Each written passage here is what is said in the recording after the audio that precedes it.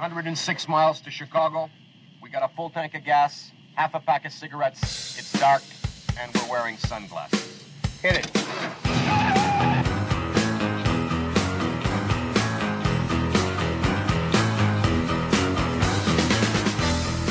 If they get control of Congress, they will spend the next 2 years investigating President Biden and their political opponents. That's all they want to do. They see it as payback. Oh, it gets better. They've already got prepared that they're going to impeach Biden. They're not sure what for, but apparently that's beside the point. What we're going to do for Floridians who commute, we're going to reduce tolls by 50% statewide for all commuters in the state of Florida. We are going to make all baby items, diapers, cribs, wipes, you name it, tax-free permanently in the state of Florida so you can raise kids and get by. You know, we have a 5 and a 4 and a 2-year-old. Our two oldest are out of diapers. My wife asked me, why didn't you propose that your first year in office? Well, you live and you learn. And we're also going to say that pet food is going to be tax-free in the state of Florida. So this is going to be the largest tax relief plan in the history of the state of Florida. You're able to do that when you have a strong economy and the largest budget surplus in history, which we have right now. My neighbors are liberal Democrats, and I was talking to their 6-year-old yesterday. She told me she wants to be president of the United States. So I said, well, if you were president of the United States, what would the first thing you would do be? She thinks for a moment. She's 6, and she says, well, I would give the homeless people food and homes. And I said, that's an amazing goal, but you don't have to wait until you're president to do that. I said, tell you what, come over to my house. You can pull weeds, mow the grass, and rake my yard. I'll give you $50. And then I'll take you to where the homeless people are, and you can give them that $50, and they can put it towards a new home and food. She thinks for a moment, because she's 6. And she says, well, why wouldn't the homeless person just come over and do the work himself, and you can pay him? And I just looked at her and I said, welcome to the Republican Party. Her parents just glared at me, and they're still not speaking to me. What else do we know about this population, 18 through 24? They are stupid. Oh my God! That is why we put them in dormitories, and they have a resident assistant. They make really bad decisions. Oh, okay.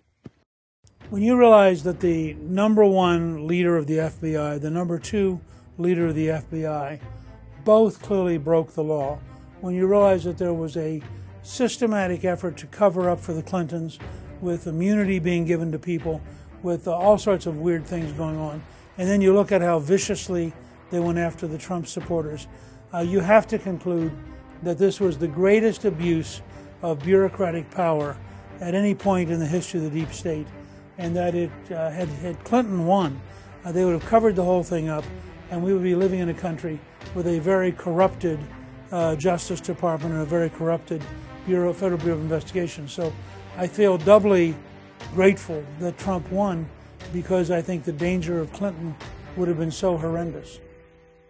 I had to get rid of a t-shirt I had. I had this t-shirt for a while. On the t-shirt it was a cartoon bear wearing a sombrero. And above the sombrero it said Vatos Locos. And I got rid of it because I found out recently, while I was at a Mexican restaurant, that Vatos Locos is an extremely violent Mexican street gang. Yeah. And my waiter was the one who broke the news. He goes, are you aware that Vatos Locos is an extremely violent Mexican street gang? And I was like, wow. Then I suggest you don't charge me for guacamole.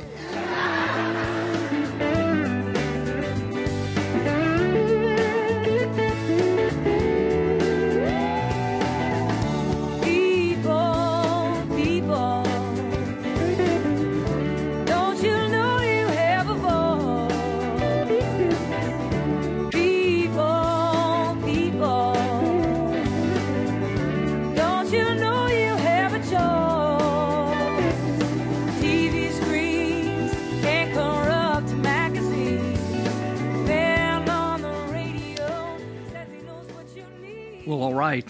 This is Lou Benninger, and you're listening to No Hostages Radio. This is episode 190, and it will appear on November the 22nd. That's a Saturday morning. And you can reach me if you want to keep in touch with me 2 ways. One is by my phone number, 530-713-1838. 530-713-1838. I'm on the left coast up here in Northern California, so if you want to call, keep that in mind if there's a time difference. Otherwise, just text away at that number. I do check it. I'm on top of my phone, contrary to other people. Also, you can email me at our website, which is Lou, at nohostagesradio.com. Very simple, no hostages, plural, radio.com, nohostagesradio.com, and then just put a Lou at in front of it, L-O-U. And that will get to me, and some of you use that, and it's been very helpful. Let's see. We do have a live show. The live show is going to be a little bit different. This week we're going to have a doctor, Dr. Cassidy, being on the show and talking about overdoses, fentanyl, opiates of various types. And so you might want to check in on that if you like to listen. If you don't mind to reach out to us, you can go to KNYC 1410 AM. I know most of you, if you're not in these local counties, you can't pick that up. It's an AM and FM 104.3, but if you go to the website, KNYC 1410 AM, you can click on Listen Live, and it should work. And then whatever's on there, you can listen to. The show starts at 10 a.m. in the morning, left coast time, and ends at 1. So that's that. You can always go back and listen to shows at nohostagesradio.com. Also, you can see articles there I've written for the Territorial Dispatch, which we mention because they promote our live show. And they occasionally run some of my articles over there at Territorial Dispatch. I'm not sure whether their website is fixed. It used to be territorialdispatch.com, but the last couple of times I looked, it was not working properly. And the nice thing is about the website, you can read the paper all the way through, front to back, with all the articles and every item that's in the papers on the website, which is different from many newspapers nowadays. All right, let's get to it here. So we just finished up. Let me mention I was out at All Power Services, which supports the show here, and I went out to talk to Will Fanning. I needed a concrete stair step welded on an old staircase on the exterior of a building we're remodeling, and ran into Josh James and Will out there, and just saw some of the amazing projects they had going on. So if you have any needs you have any product that is powered, like a chainsaw or weed eater or lawnmower or big rig or compressor or water blaster or jet ski, these guys can fix all that stuff and get it right back out to you. Their place is packed. And All Power Services, you can reach them by phone or text at 530-844-0347. 844-0347. They're at 1469 Stewart, Stewart Road, Yuba City in Sutter County, and they do great work. They were showing me some of their accomplishments while I was there. It's always good to see Josh and Will. And they've got 2 other employees now, so things are hip-hop happening out there. Also, we give a shout-out to Ira and Gina Burrows at YS Junk Angel. Ira said he's fighting the San Francisco Fire Department for firing him because he wouldn't take the jab, but in the meantime, he's cleaning up people's property, and he said he's straightening out America one property at a time. So you can reach him by text or phone at 530-329-3113, 329-3113 if you want to help a fired firefighter. And he's working in Yuba, Sutter counties, and maybe we'll travel a little bit. He will help haul off stuff that you don't want and clean up property that you don't want to deal with. Okay, so I want to talk a bit about the elections generally. And having grown up in America and been voting for, 50 years or so, over 50 years, there was always the concept of Election Day. And after Election Day, or during Election Day, the votes started to be counted late in the evening usually. Polls usually closed back in the day. I think it was 6 or 7 o'clock back in here in Northern California. And usually by about midnight, you had a pretty good idea who was going to win. But all the votes weren't actually counted and published or put out on the radio or back then on the television. But by the next day, you knew what was going on. And now something has happened throughout America, and it's the federal government really doesn't tell how the details of all the elections have to work. There's some latitude, I guess you would say, in each state on how they want to conduct the election and manage the election and get the results out. And now the elections in America have more resembled, in fact, most of America is more and more resembling a third world nation. A third world nation is an old term, maybe it's out of use today. It's a very popular term 40, 50 years ago about nations that were undeveloped and backward. And so U.S. elections have slidden to the backward category. And the British Broadcasting Corporation, BBC, put out this headline, U.S. election results, when will we know who won? And AZCentral.com columnist John Gabriel wrote, friends in Hungary and Brazil asked how their nations can count votes in a few hours, while it takes Arizona a week or longer. And I think the longer is the word we're going to hold there. As of early Friday afternoon, which was a week ago, America's voting system has devolved from a global beacon of democracy to an international punchline. A bright neon sign warns, don't try this at home.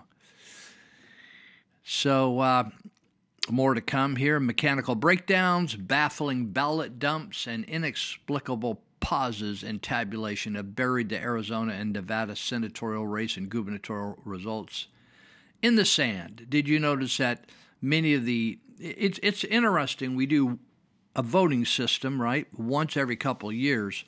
You would think that they would have 2 years to check all the machines, that they function properly.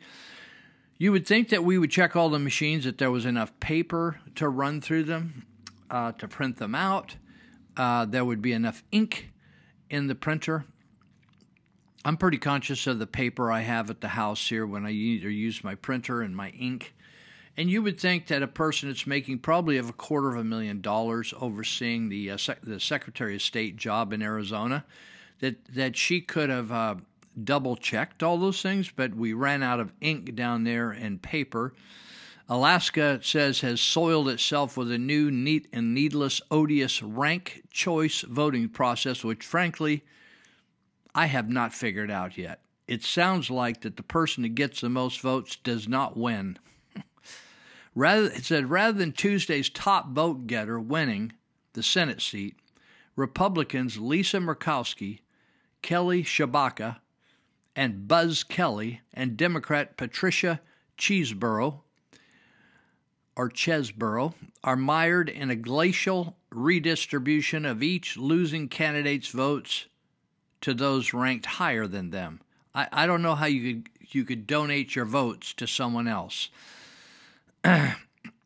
So even though Tshibaka won, she may not have won. The writer asks, who's going to be the next mayor of Los Angeles? As of this writing, 64 hours after polls closed, nobody knows. Some 900,000 ballots await tabulation. In 10 California congressional contests, only half the ballots have been counted per Politico. In the 6th district, only 52%. Fortunately, in the 3rd district, which Yuba County, where I'm sitting, although I'm not sitting in the right part of the county, Kevin Kiley has been declared the winner of the new 3rd district. That's because we lost a congressional seat in California. Therefore, they had to redistrict the whole state, and it created a district called the 3rd district that now is in a different spot than the old 3rd district. So Kevin Kiley ran, and prevailed, and he has been summoned to come back to Congress, to Washington, to be, briefed or something. I don't know whether they don't swear him in yet. They just start doing an orientation. America needs a cleanup of a humiliating voting system. You know, it used to be America was sort of the beacon for all institutions, whether it was law enforcement, education, religion, political.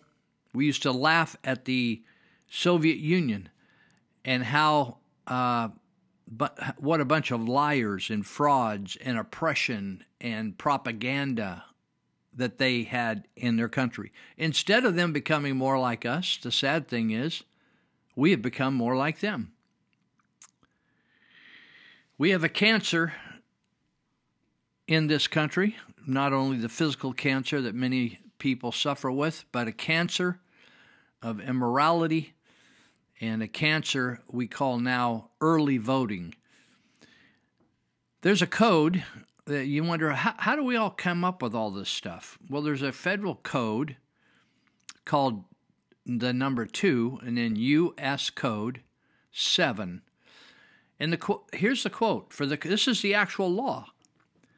The Tuesday next after the first Monday in November in every even-numbered year is established as the day for the election in each of the states and territories of the United States for the representatives and the delegates to the Congress. Pretty simple, huh? So you got the Tuesday next after the first Monday in November and even in every even-numbered year. So we're in 2022. That makes sense so far, right?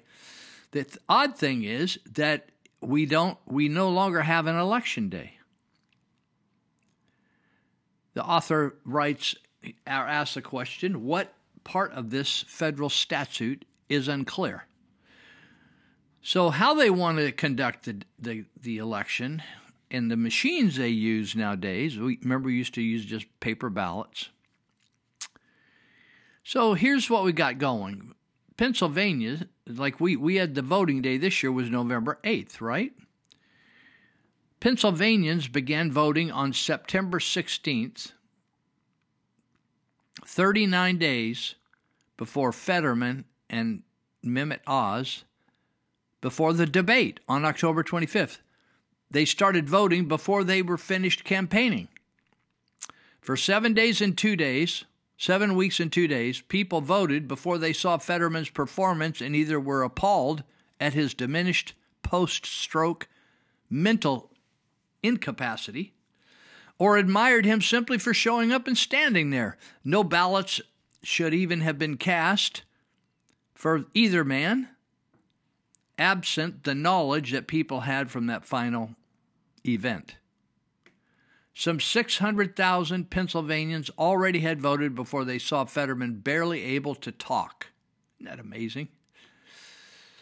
So maybe people don't care whether a candidate can talk and they could just have somebody else run the show. They just want the control of the office. Doesn't that seem like the way it is? Early voting began in Arizona on October 12th. Remember, the election's November 8th. That was 20 days before the Libertarian Party nominee Mark Victor dropped out of the Senate race. Now, this is sad because this cost Blake Masters the race. So he dropped out and endorsed Blake Masters, but people had already voted for him. In fact, Victor, the guy that dropped out, got 43,542 votes by the time he dropped out. In 2016, North Carolina sent voters absentee ballots on September 9th, a full 17 days before the first Clinton-Trump debate. That's September 26th. Voting before even the first of 3 debates for President of the United States and leader of the free world, it's just ridiculous. So how about this for an election system? Make Election Day a national holiday, this writer suggests. I don't necessarily agree with all of it, but I think this is something to think about. How do we straighten it out? I don't know. Well, my circle of friends mostly think like I do. But most people would agree, no matter what flavor they are, that elections should be righteous and legal and accurate and not fraudulent. Most people, I think, Democrat and Republican, would stand on that. I'm sure there's some Democrats that don't want that. I don't know any Republicans that would say, I want a fraudulent election. So this is really saying, it's saying make Election Day a national holiday. But I think what it's really saying is, let's vote on a particular day, and that's it. So if it was a national holiday, they say, why don't we operate polls for 24 hours, midnight to midnight Eastern time, and open and close simultaneously nationwide. Voters should not be swayed by the results in states with earlier precinct closures. Voters must have a photo ID. Voter rolls must be cleaned or purged frequently and by the registration deadline, 2 weeks before Election Day. No more mass mail-in ballots. No more. That's where a huge amount of fraud is going on. Limit absentee ballots for the sick, or to the sick, the infirmed, which is the same, people that are recovering from accidents and things, and those who will be absent on Election Day or are going to be out of the country, which is the reason I started voting absentee. Only adult U.S. citizens can vote, 0 ballots for foreign citizens. What do you think about that? So it's something to think about, and as you know, and you've seen it, various liberal folks think they always contend that somehow that a voter ID card will keep minorities from voting. Yet when you go to minority neighborhoods and ask them, for instance, black neighborhoods, you talk to folks there, Harlem, wherever, and you ask them, do you have an ID? All of them say yes. Would it be difficult for all black people to get an ID? They say no. Is there a problem with you identifying yourself if you go in to vote? Absolutely not. But you have the leaders of the black community, the plantation owners, saying that blacks are too stupid to find their way to the Department of Motor Vehicles, or too stupid, or they're too broke to be able to afford an ID of any kind. Blacks don't seem to agree with that. But they're not in charge. All the people in charge are the black charlatans and white charlatans that are controlling the black population and speaking for the black population. So let me mention one other company that is being helpful to us. That's Little Billy's Excavator Service and Backhoe Service. They're located in Yuba County up in Loma Rica, but they'll travel around Northern California to help you with your excavator and backhoe needs. It's a owner-operator. It is not a big corporation or a franchise. It's a person, he's got skin in the game. That's Israel Garcia, Izzy Garcia, and you can reach him by text or phone at 530-300-6010.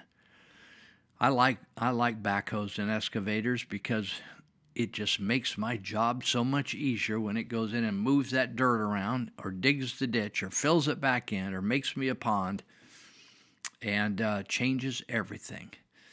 So he does a great job.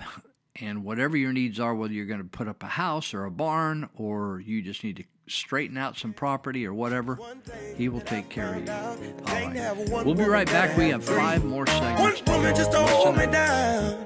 One woman just to lift me up. Oh, yeah. And I got at least have one woman on the side that really don't give a fuck. If you want to go, baby, go ahead and walk out the door. But one thing that you gotta remember is one monkey don't stop no show. If you wanna go, we all know the term carbon footprint, but did you ever consider who created it? You probably believe it was created by a well-meaning environmental group, some organization that really cares about our planet. Well, nope, it was created by these guys, British Petroleum, otherwise known as BP, the same BP that's the 5th largest producer of oil on the planet, and the company responsible for this, the second most devastating oil spill in history. BP created the term in 2004 as part of a massive global advertising campaign. It was a masterclass in greenwashing, designed to take the focus off its polluting practices and to put the blame on the public for buying its dirty products, instead of BP for creating them. In short, they spent millions to blame you for carbon and to make you feel guilty for not being green, all so that they could wipe their conscience clean and continue to make billions a year in profits from oil. Excuse me, that's my stuff. Good afternoon, I'm Nurse Bowles. Can you strip down to your underwear for me? Take off your clothes down to your underwear and remove all your jewelry. Do you understand? What? To check for identifying marks. Scars, birthmarks, moles. It's to protect you, the other patients, and the hospital. Look, I'm not sure what's happening here.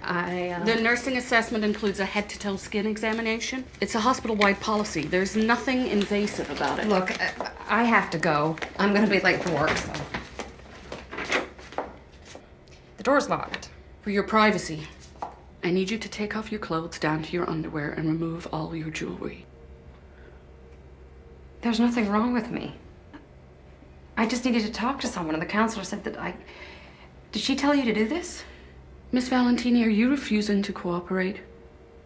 What happens if I do? It would be better for everyone, but especially yourself, if you just do as I ask. We talked to that student this morning in an interview. He told us that he was shocked by what happened in class. The teacher won't be teaching that class anymore, but he is back in it today. Who do we call when we're in trouble and someone has a knife or a gun? I wouldn't call the police.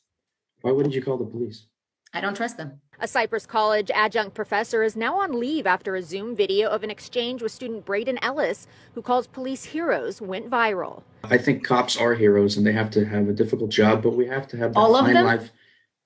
Oh, I'd say a good majority of them. Ellis gave a presentation on cancel culture and police in his verbal communication class. In a discussion afterward, the professor interrupted him multiple times, not agreeing with his support of law enforcement. You have bad people in every business and every part.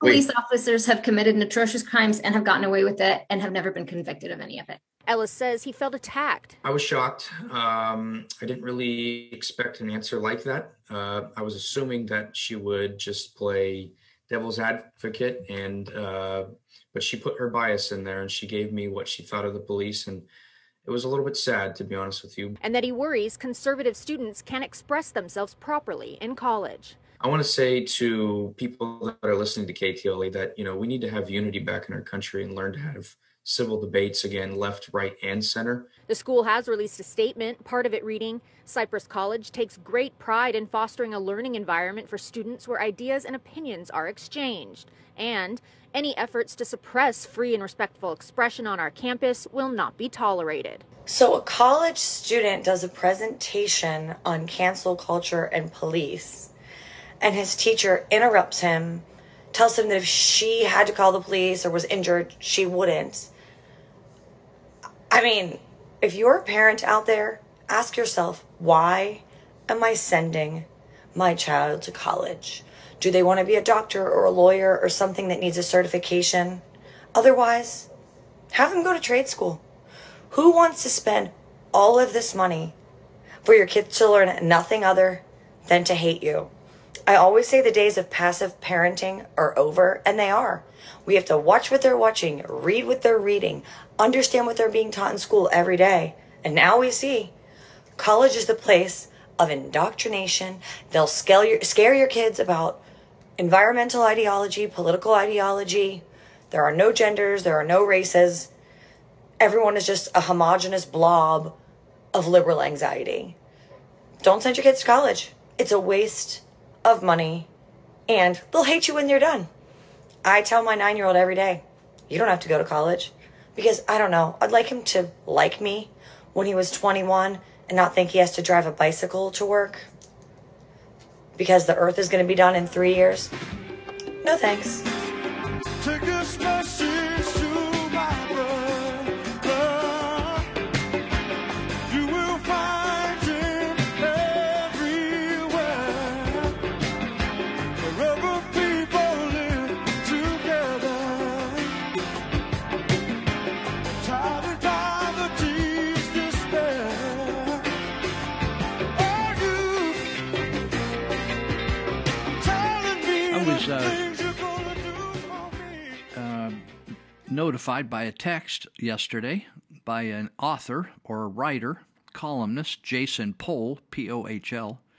He writes for the Sacramento Bee, which used to be considered the state newspaper, kind of. Not the government newspaper, but, you know, it's the capital of Sacramento over here in California. And I had talked to Jason over the months, or maybe it's been scattered over the last year. Jason became interested in a murder or a death of the police chief's wife up here in Sutter County, that's Yuba City in particular. He became interested in, I don't know whether he saw a couple of my articles I'd written for the Territorial Dispatch, but he became interested in this unsolved death. Why do I call it unsolved? Well, on the death certificate, when someone dies, they have to determine the manner and the cause of death, according to the coroner, sheriff coroner, on any death that happens in California. The manner and the cause of death needs to be stated on the death certificate. Unless it's just undetermined and they just give up and say, we have no idea what happened to this person, whether an extraterrestrial knocked them in the head, or if there's no marks on their body and they just died, they say, we have no idea. So in this case, the lady that died had a gunshot wound to the head, and the investigation since 2016 has never been concluded, and many law enforcement officials, off the record, believe the husband, then the police chief, Aaron Easton, shot his wife, and it just seemed implausible that she shot herself with the husband and all the kids in the house in the middle of the night. So I've been around lots of suicides from previous work I've done, and I've seen people hang themselves and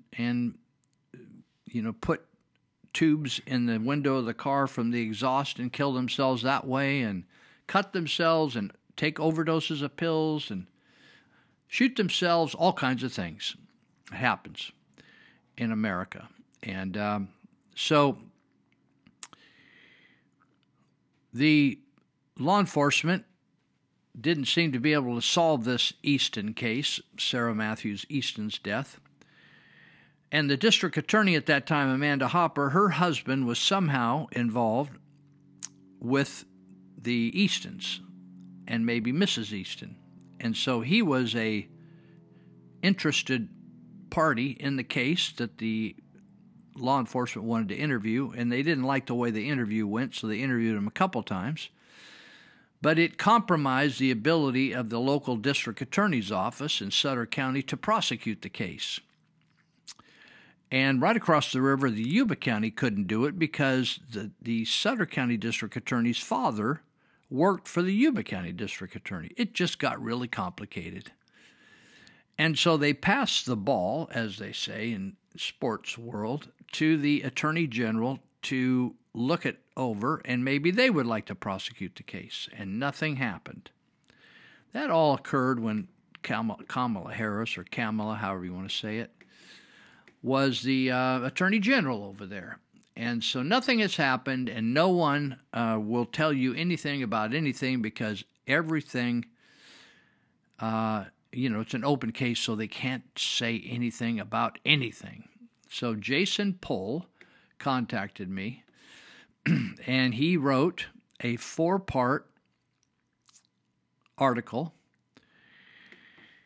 on this case, and it appeared yesterday, and I'm going to give you the dates so you can, if you're interested in looking up Sacramento Bee, if you go online, you can read it, but you have to pay a subscription fee of some sort. So I haven't read it yet, but I'm going to read it all. I'm very interested in what Jason wrote. And so the first edition, or the first part of 4, came out on November 15th. So if you want to go back and read that, and then they're going to run the rest of them from the 15th on over to this weekend. So if you're interested in the Easton case, take a look. Now, also, we have a change in district attorney. Amanda Hopper was in office for 2 terms, 8 years, and now the lady that ran against her in the very beginning and lost, Jennifer Dupre, who was a prosecuting attorney for the next county over, Butte County, not Yuba, but Butte. She ran a second time recently, and she prevailed in the primary in June, and that there was just the 2 of them. So Jennifer Dupre will take over the district attorney responsibilities in January of 2023. And one of the things she said informally, it hasn't been a publication, but she's made comments that she was going to look at this case because it's such a high-profile case and unresolved. She was going to talk to the Attorney General or the Department of Justice and find out if she could take control of that case back and look at it like a fresh murder case or a fresh death. So we're happy about that, and I want to just give a shout-out to the Sacramento Bee and to Jason Pohl. That's P-O-H-L, if you ever want to look him up. He's a very nice guy. I've talked to him. I've never met him face-to-face, but I've had numbers of conversations about the case on the phone, and I'm excited to see what he has to say. So I'll leave that there. It's interesting that after all these years, the leaders of the law enforcement agencies that investigated the case have all retired. And without any comment, and just rode off into the sunset, which is what all the FBI does, by the way, all the crooked people over at the FBI. I'm not saying the local guys are crooked. I'm just saying that they just all get their pensions, and regardless of whether they did a good job or not, they just ride off into the sunset. Drinking a little hot tea here. It's cold over here. So with that in mind, I wanted to, this is an interesting, I watched this first on YouTube. I like to watch YouTube testimonials or testimony taken in the different committees of the Congress and Senate. I find it very interesting looking deep into people's eyes and see, are you lying? You know, because so many people just lie. Very, very few people tell the truth, the whole truth, and nothing but the truth, so help you God. So Chris Wray, who Donald Trump appointed when he fired the other FBI director. And I'd just like to remind everybody that I like Donald Trump. He's not perfect, and he's definitely not God. You know, sometimes I feel like I'd like to be God because I'd like to see into the future. I think I might be more helpful, but maybe that's not true. But Trump picked some people to take responsibilities that were crooked. And, you know, it's hard to, you know, you can't read a person's thoughts. You don't know what's in their heart, right? So Christopher Wray was a bureaucrat. That's W-R-A-Y. And he took over after they fired the top bunch of people at the FBI. They were all liars. Isn't that amazing? Law enforcement being liars? It's hard to take. I hate to even have to say that because I like law enforcement. I think it's important. In fact, the Bible thinks it's important and endorsed law enforcement as a way to keep the lid on things till Jesus returns. So the interesting thing about this is most people I don't think know about is that Christopher Wray, there was a number of people that are law enforcement type people on this panel, and Christopher Wray was one of them, and Congressman Clay Higgins. Clay Higgins he's a Southern boy, Republican from Louisiana, and I first saw Clay Higgins before he went into office, and he was doing these YouTube deals because he was a sheriff deputy. And he was throwing down against all kinds of bad guys right on YouTube, challenging people. We're coming after you. You did wrong, and we are going to get you. And I thought, oh, this guy is unique. And so I've looked a little up Clay Higgins. Clay Higgins has been in the military, did a stint in law enforcement, and now he's serving our country as a congressman, and I'm thrilled, actually. So he was interviewing, and he said, did the FBI have confidential human resources embedded within the January 6th protesters on January 6th of 2021? Ray says, well, I'm sure you can appreciate, he tried to give him the standard baloney. I'm sure you can appreciate I have to be very careful about what I say, about when we do and do not, and where we have and have not used confidential human resources, Ray said. But to the extent there's a suggestion, for example, that the FBI has confidential human resources or FBI employees in some way instigated or orchestrated January 6th, that's categorically false. Now, he knew that's the issue. Ray knew that is the issue because the FBI is believed to have instigated the whole thing by infiltrating groups and perpetrating the event. Now, they didn't gather all the people there. They infiltrated it and caused a big riot. That's what people believe, and that's what Higgins was getting at. So Higgins then asked, did you have confidential human sources dressed as Trump supporters inside the Capitol on January 6th prior to the doors being unlocked and opened? Good question, huh? This is a cop asking a cop, right? Again, Ray says, I have to be very careful about what I can say. Higgins says, it should be a no. In other words, that's what you should say, my friend. No, we didn't do that because that's wrong, unethical, right? That's a cop talking to a cop. Higgins goes on to say, can you tell the American people, no, we did not have confidential human resources dressed as Trump sources positioned inside the Capitol on the January 6th.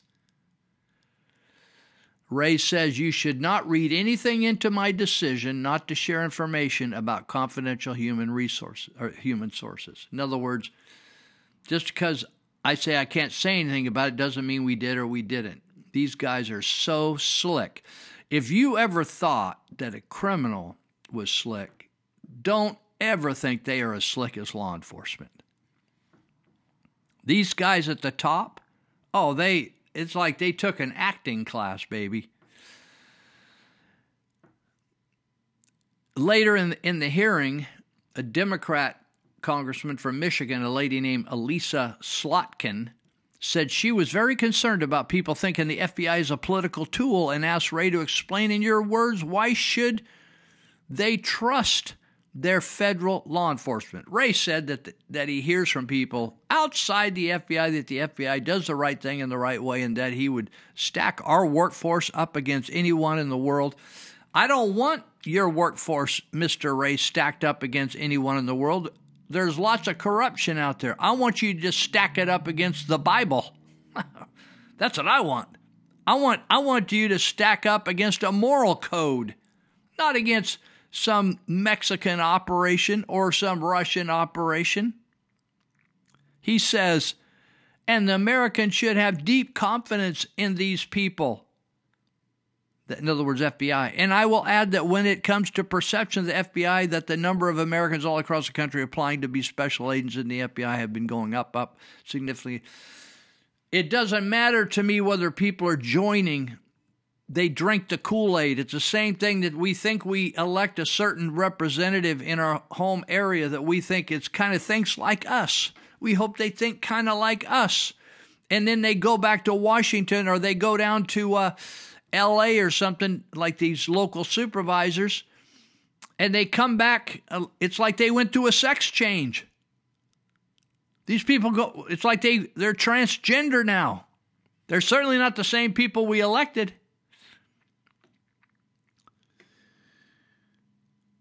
So we have a situation where the FBI is corrupt when we have law enforcement that you cannot have confidence in.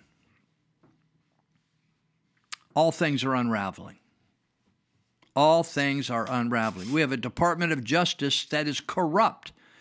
They are sending the FBI out to harass parents who don't like their kids to be propagandized with pornography in the government schools. The FBI is treating parents like terrorists. That's troubled people. Now, your local police force and your local sheriff may be way, way, way higher in standards of operation and performance than the FBI. Are they as educated as the FBI? Sometimes I think maybe they don't have the opportunity to get that much that amount of education. But the fact is, it's not all about education. It's about character. When you talk about you're allowing a person to carry firearms, shotguns, rifles, sidearms, mace, all kinds of chemicals, baton to beat people down, right? Tack strips to throw across the road. You give people huge authority to arrest people that are innocent until proven guilty. We need people of character. We need people of character. And when the FBI leadership, like Chris Wray, Robert Mueller, James Comey, Rosenstein, Strzok, Page, McCabe, I could go on and on, or I could go on and on and on. I shouldn't have to go on and on. It's sad that I have to name names and then I can keep naming names. It's wrong. It's contrary.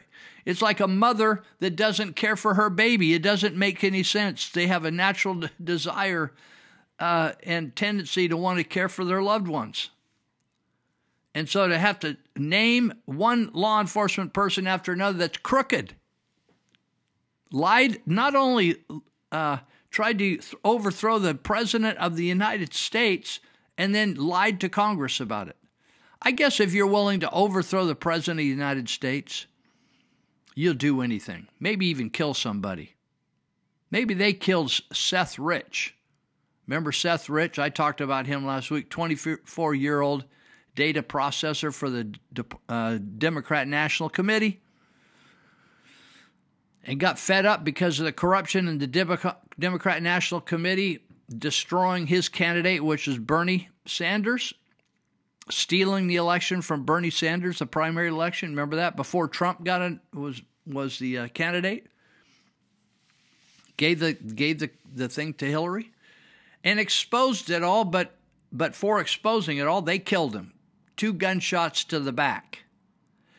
Another unsolved crime in America.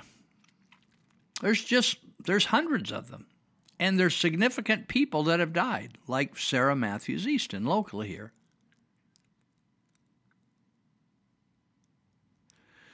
So the FBI is crooked, and some people start out, there's just a couple bad people at the top. No, there isn't just a couple bad people at the top.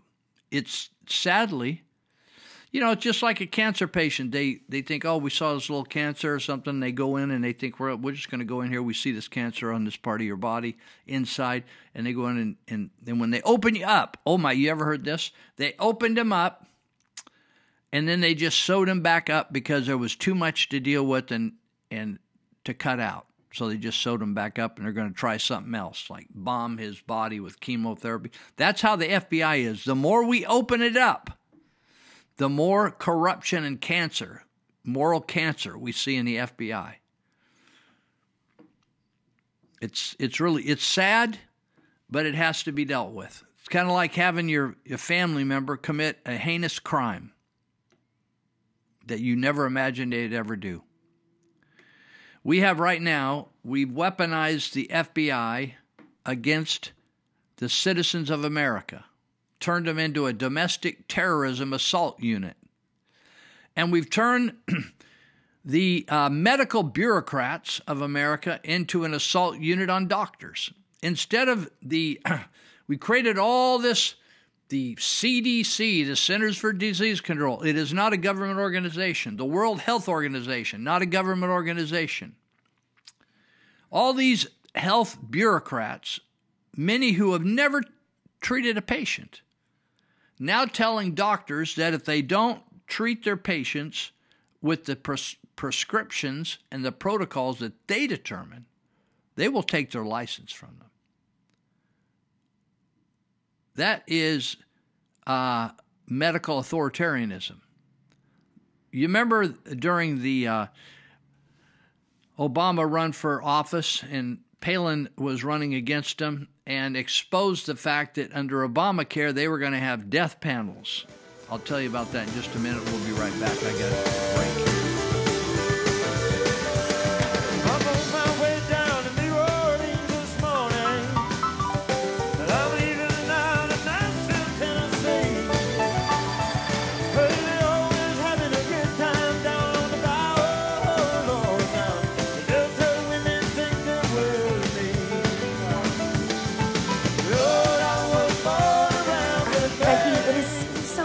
I'm so glad we finally get to hang out.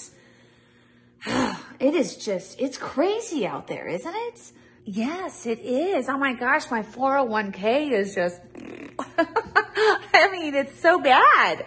Oh, and the grocery prices. I mean, I am paying like double what I used to.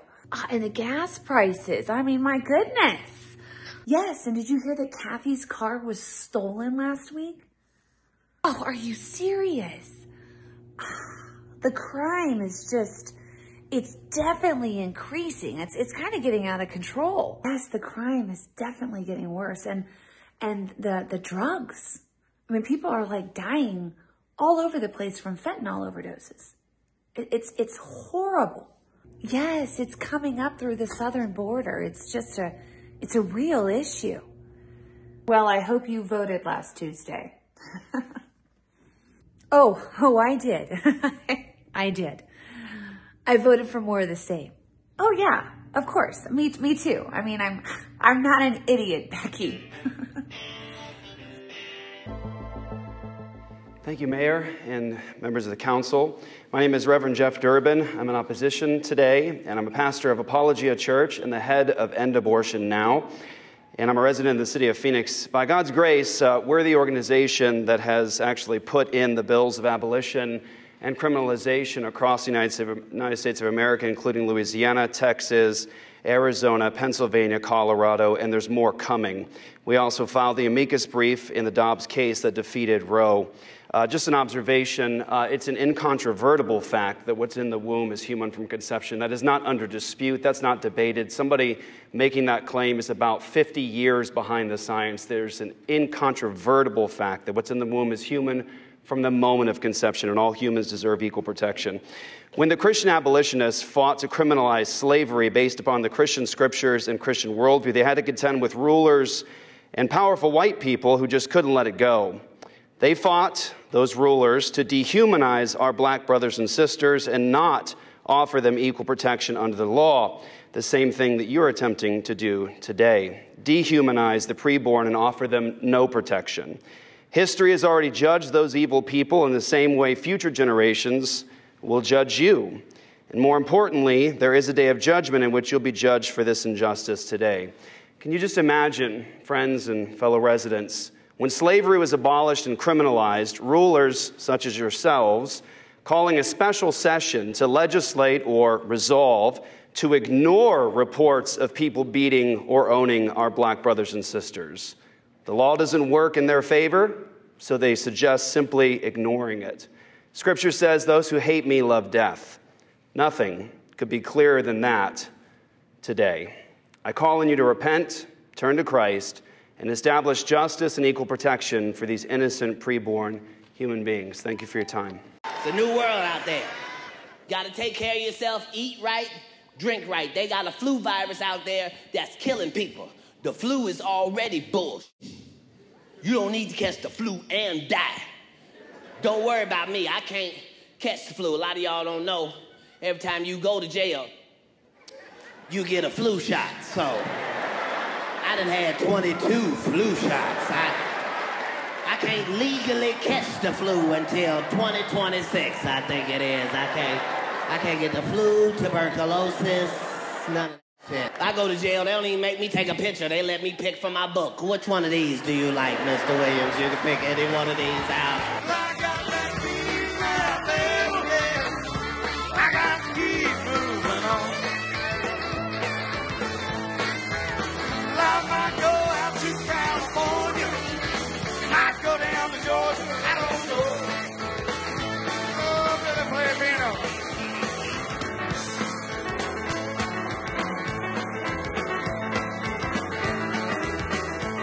You might have seen in California where Governor Newsom signed a bill that would basically say that if this is regarding COVID-type issues in the medical community, that the medical doctors, not government medical doctors, these are private individuals, private businesses, that they only have one choice in taking care of a patient that has COVID, and that is to give them the prescriptions and the protocols of the government of California.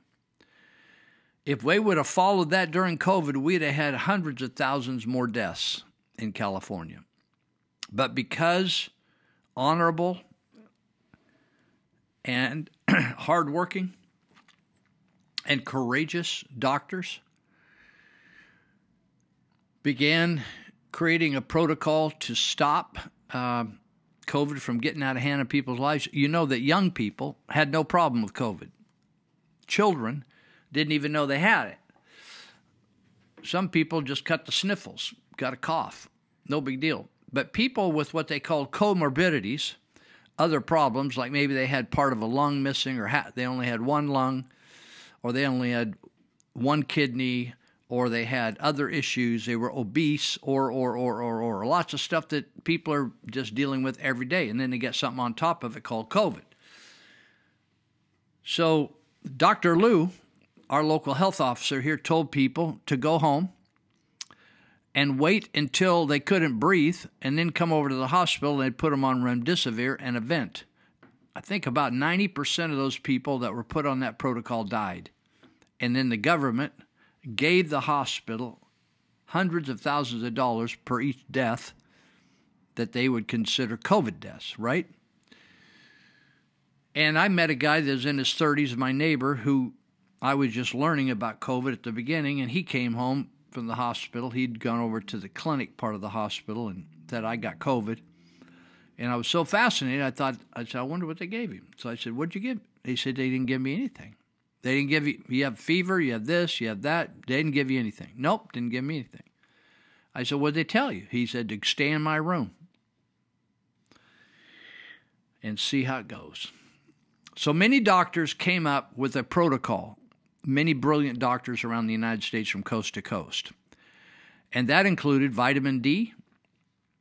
You get vitamin D from the sun, which is very important. So they told you to go out and spend time out in the sun, but in absence of getting enough vitamin D from the sun, you could take vitamin D supplements and zinc products. Zinc actually blocked COVID from getting into your cells if it got into your body.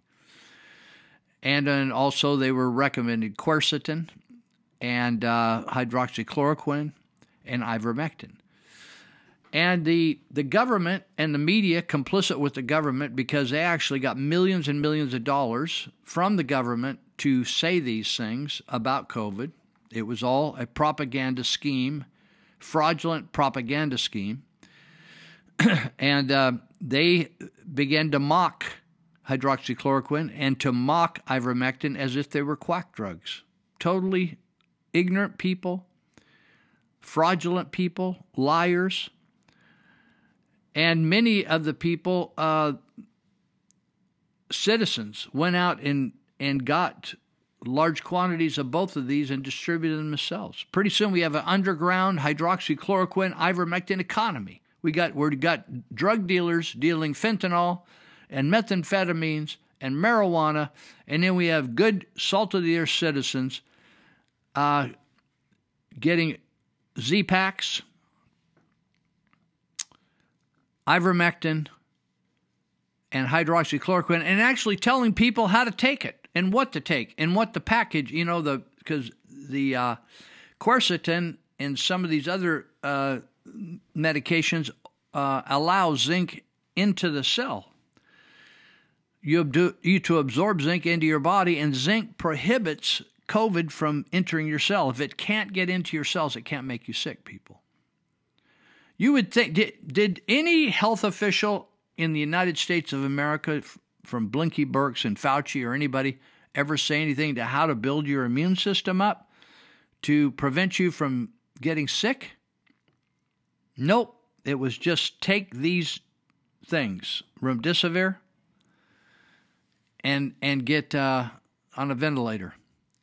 So anyway, right now early on during COVID, there was a doctor, a Missouri doctor. I didn't know who he was. I didn't know what he was, but he would pop up on YouTube, and then he got kicked off YouTube, and he popped up on these other channels like BitChute and Rumble, and he began telling people how to take care of themselves so they wouldn't get COVID. And now the government, there's a federal lawsuit against this fellow. His name is Dr. Eric Nepute, Nepute, Nepute, Dr. Eric Nepute.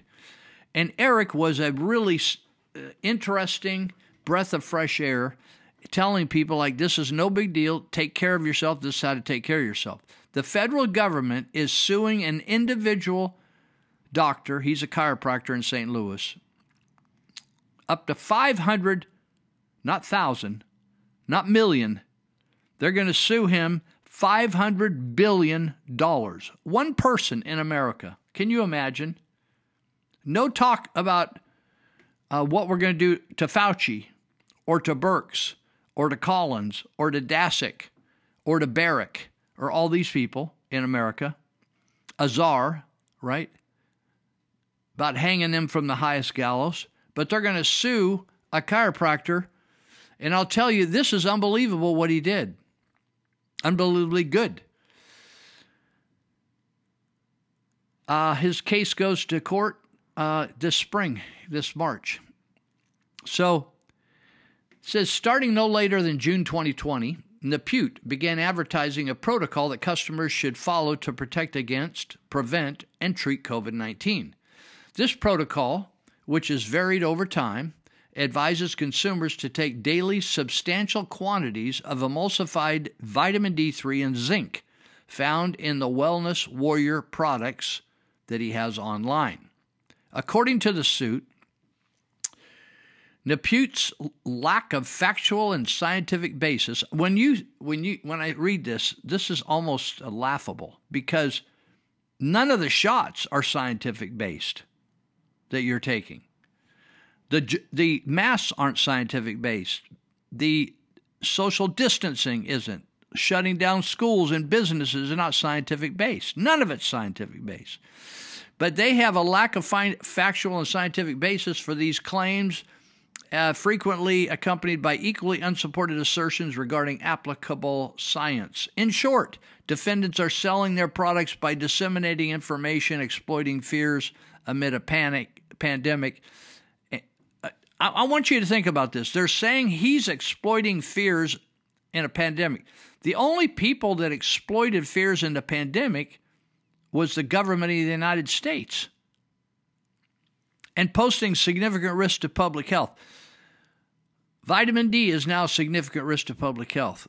However, it says U.S. Centers for Disease Control and Prevention, the CDC, states that vitamin D is essential for bone health as well as muscular and nerve functions, and helps the immune system fight off bacteria and viruses. It's right on the CDC website. So, despite numerous offers for settlement and arbitration, Nepute has rejected any he's not settling with anybody. Like guilty or not guilty. Ain't going to be nothing in between. He's rejected any out of court resolution and feels confident in the case going to trial. The only reason they're coming after me, according to the chiropractor, is because I'm the first doctor they went after, and they want to make a precedent. Now, this is some of the statements are made. This is an actual quote from the Federal Trade Commission. They said they wouldn't stop until they had blood on their sword. That's literally from the FTC's mouth. In other words, they're taking him down and they're going to cause him pain and misery. Nepute said his vocal stance favoring vitamin D and zinc as immune boosters, including his public distribution of 2 million tablets for no charge. He distributed 2 million tabs free. Drew the federal government's attention. They're not going to stand for that, man. Because they wanted remdesivir and death. Ventilators and death. Remember even the PCR test? A total fraud. Not a mistake, a fraud. They knew it wasn't going to work. Or they knew it was going to work to promote their devious agenda. The FTC is pushing this because it's political, the chiropractor said. I've spent $3.5 million so far defending myself. Is this a shame that good doctors like Nepute, McCullough, Malone, all these people are having to fight for their medical lives for actually doing the job that Anthony Fauci and Deborah Birx should have been doing? Nepute said the only tactic they have is to drag this out. That's true of every lawsuit I've seen. They want to take your money.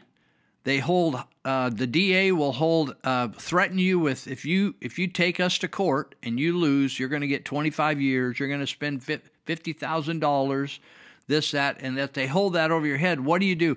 You settle for something that isn't true. You commit to something. You confess to something that isn't true. It's like when they took me to court on a piddly restraining order. I said, dude, I got some money to spend and I'll spend it. I'm not committing to anything that's a lie. And you guys are liars. And your people are liars over there at Yuba County. Nepute's lawyers recently filed a motion to dismiss. They say he has 10 million alleged violations of the COVID-19 Consumer Protection Act of 2020, 10 million violations, and 12 million violations of the FTC Act. And when you add up, each carries a maximum penalty of $43,792. I don't know why we can't round it off. So now they're over $500 billion in fines. Tom Rentz, who I've heard speak in California, of Ohio, is an attorney. He's an advisory council. And so on it goes, and it's going to go from one doctor to another doctor to another doctor to another doctor. And California's trying to do its own deal where you take away the independent and freedom of doctors' analysis and prescribing of what could help people, and you have the sacredness of the client or the patient-doctor relationship, and they're eliminating that, saying you just look down the list here of what they say the symptoms are, and you do just what we tell you to do, and if you do anything else, you can't practice medicine. So Dr. Meltzer, chief of hospital medicine at University of Chicago Medicine, says vitamin D is important to the function of the immune system. Now, shazam, if you have a strong immune system, you have nothing to fear. I don't care what kind of virus comes around. And vitamin D supplements have previously been shown to lower the risk of viral respiratory tract infections. Isn't that exactly what COVID is? But they just play all these games. Rentz said, Anthony Fauci said you should use vitamin D himself. Why aren't they suing Anthony Fauci? Rentz says, I want to know why they aren't going, why the FTC is not going after the vaccine companies and the officials promoting the lie that COVID-19 actually stops transmission.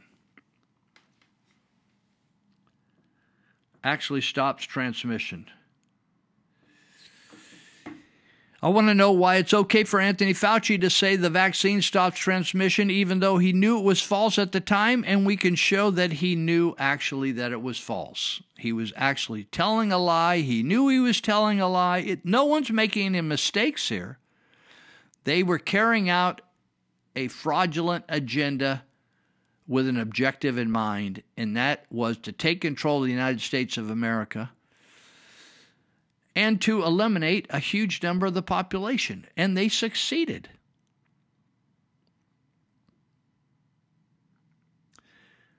Napute says, I spent my life savings. I sold some property, sold a car. I've sold everything to defend myself. I could have taken a settlement and walked away, but that's not the right thing to do. I like this guy. And I see he says, what I'm talking about is not rocket science. What I've done is repeat medical literature and provide solutions for people who didn't feel they had a solution for anything, which is exactly what the United States government told people. There is no solution to this other than put a feminine napkin around your face, stand 6 feet apart, stay in your house. You remember the days when they said, the virus is outside, in your house there's no virus, stay in your house. Then they changed their mind when people got sick in their house because they weren't going outside. So then they said, the virus is in the house. Go outside in the fresh air where there is no virus. Both are lies. Both are lies. Both are lies. Both are lies. Both are lies. Viruses are everywhere.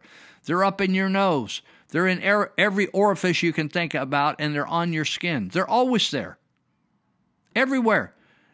Forget COVID. Go 100 years from now. There will be stuff in your nose hairs if they took a little swab up there. There'll always be something there because they're on your body. That's why you have an immune system, and that's why you strengthen the immune system. Everything the U.S. government told you to do compromised your immune system. Staying in the house all alone, staying away from other people, don't kiss them, don't hug them, don't do anything, is bad for your immune system. You need to have your immune system exercising itself. It's kind of like saying to somebody that's in pretty good shape, don't ever exercise again. Stay in the house, sit still, sit in the lazy boy, right? They call it a lazy boy for a reason. It's bad news. People die in those things. Dr. Lou, and she just did it again. Recently, there was a flare-up of COVID, supposedly, right? Did you know that after COVID, people are still going to get sick in America? But now the government says if anybody dares get sick, there will be consequences. You're going to have to get locked down. You're going to have to do this. You're going to have to do that. You got to take a swab up the nose, a stick up the nose. It's totally nuts, people. There is no science behind it. So right now, they shut down all visiting at Yuba County Jail. Not because of Sheriff Anderson, but because of Dr. Lou and the medical Nazis in California. That guys and gals that are in that jail through for some reason they did something wrong, but they did not deserve to have inhumane treatment in the jail. Where is the inhumane treatment coming from? It's not coming from the officers. It's not coming from the sheriff. It's coming from the dictates of a authoritarian Nazi regime in California that is mandating that they have to all wear masks, that they have to spray the building down in the interior twice a day with chemicals that are bad for you, and they have to quarantine individuals who are, it's not healthy being in jail. I don't know whether you've ever been in jail. It's not a healthy place mentally. People try to kill themselves. People try to kill themselves on the outside, and then people get under pressure on the inside. Just said, I've screwed up my life. I'm ashamed. I'm a mess. Life is never going to be any better, and I'm going to kill myself.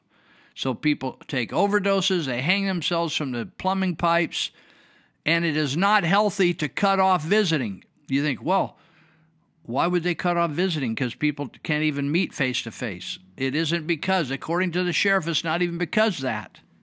That's stupid in itself. The sheriff's not stupid. He knows what's going on. So here's what the deal is.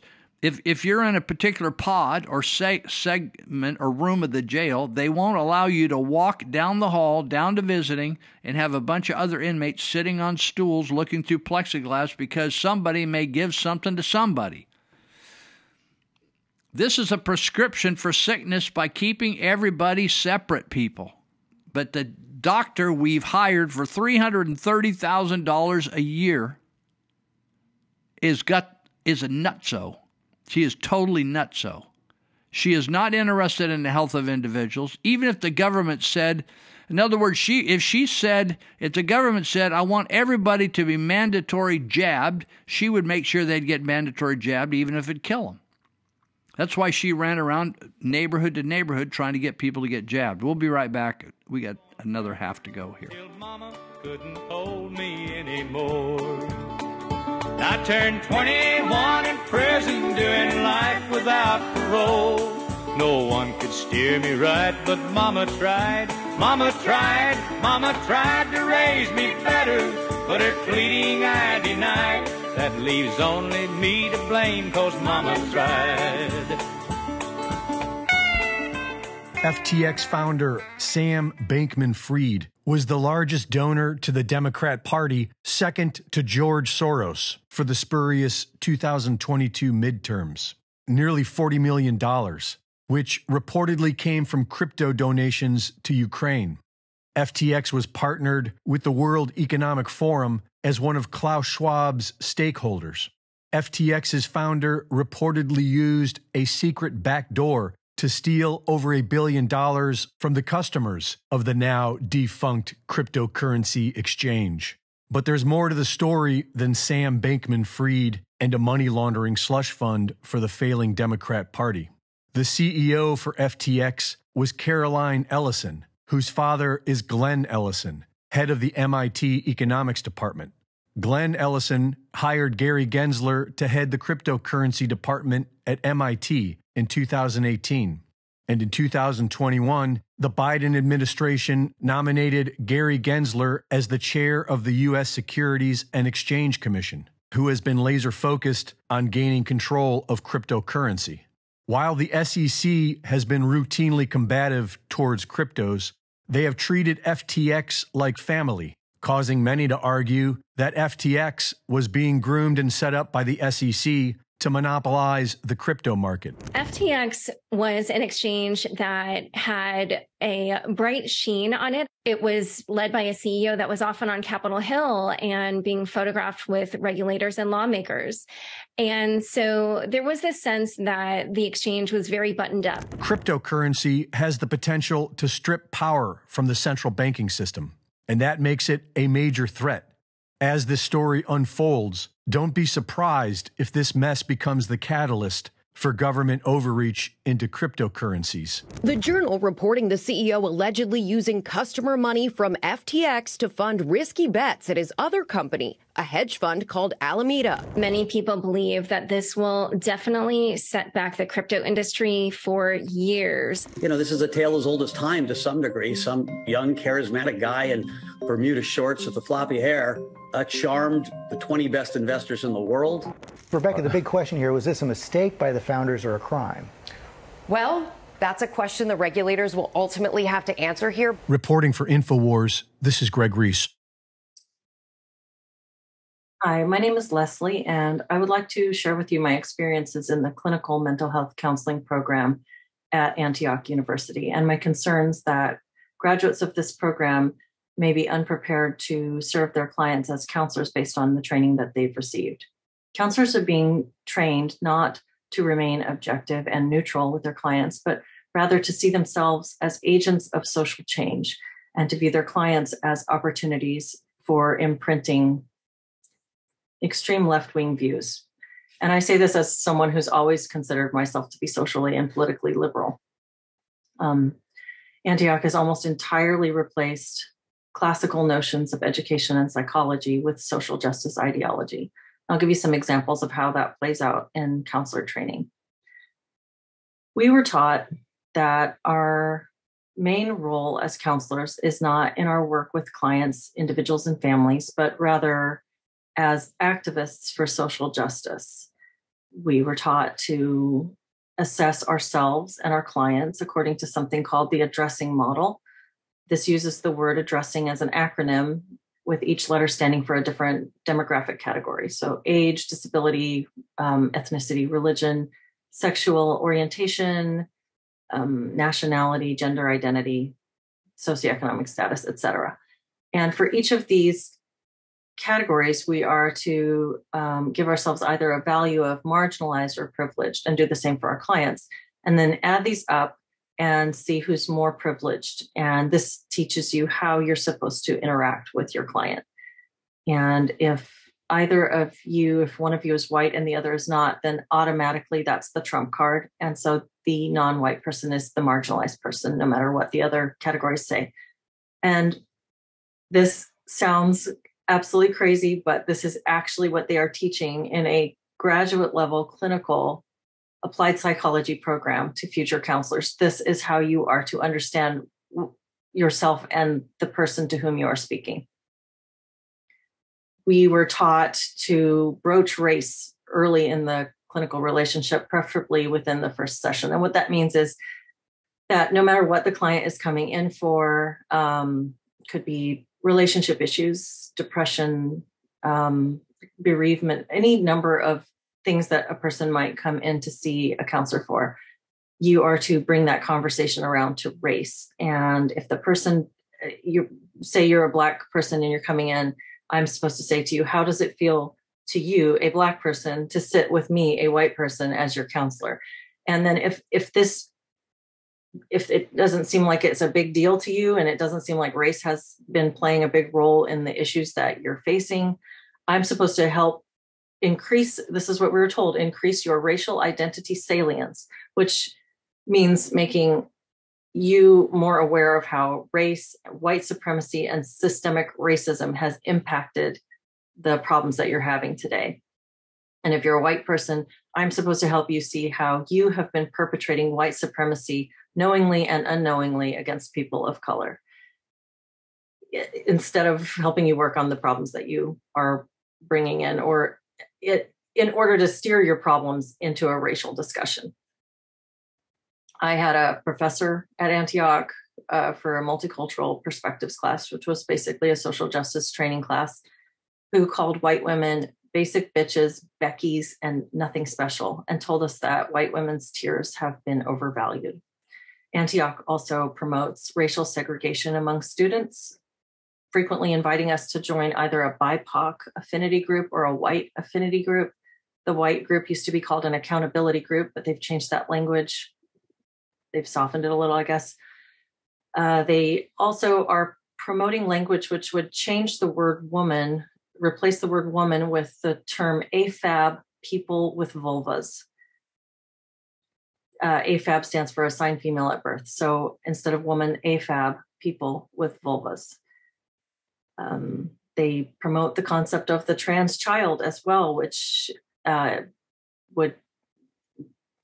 that according to Antioch's teachings, children can know from very early in life that they are transgender, and that as a counselor, it's your job to affirm and help them on their path to physical alterations of their bodies, not to explore with them what's going on and why they feel the way that they do, and help them to become comfortable with their physical body without drugs and surgeries.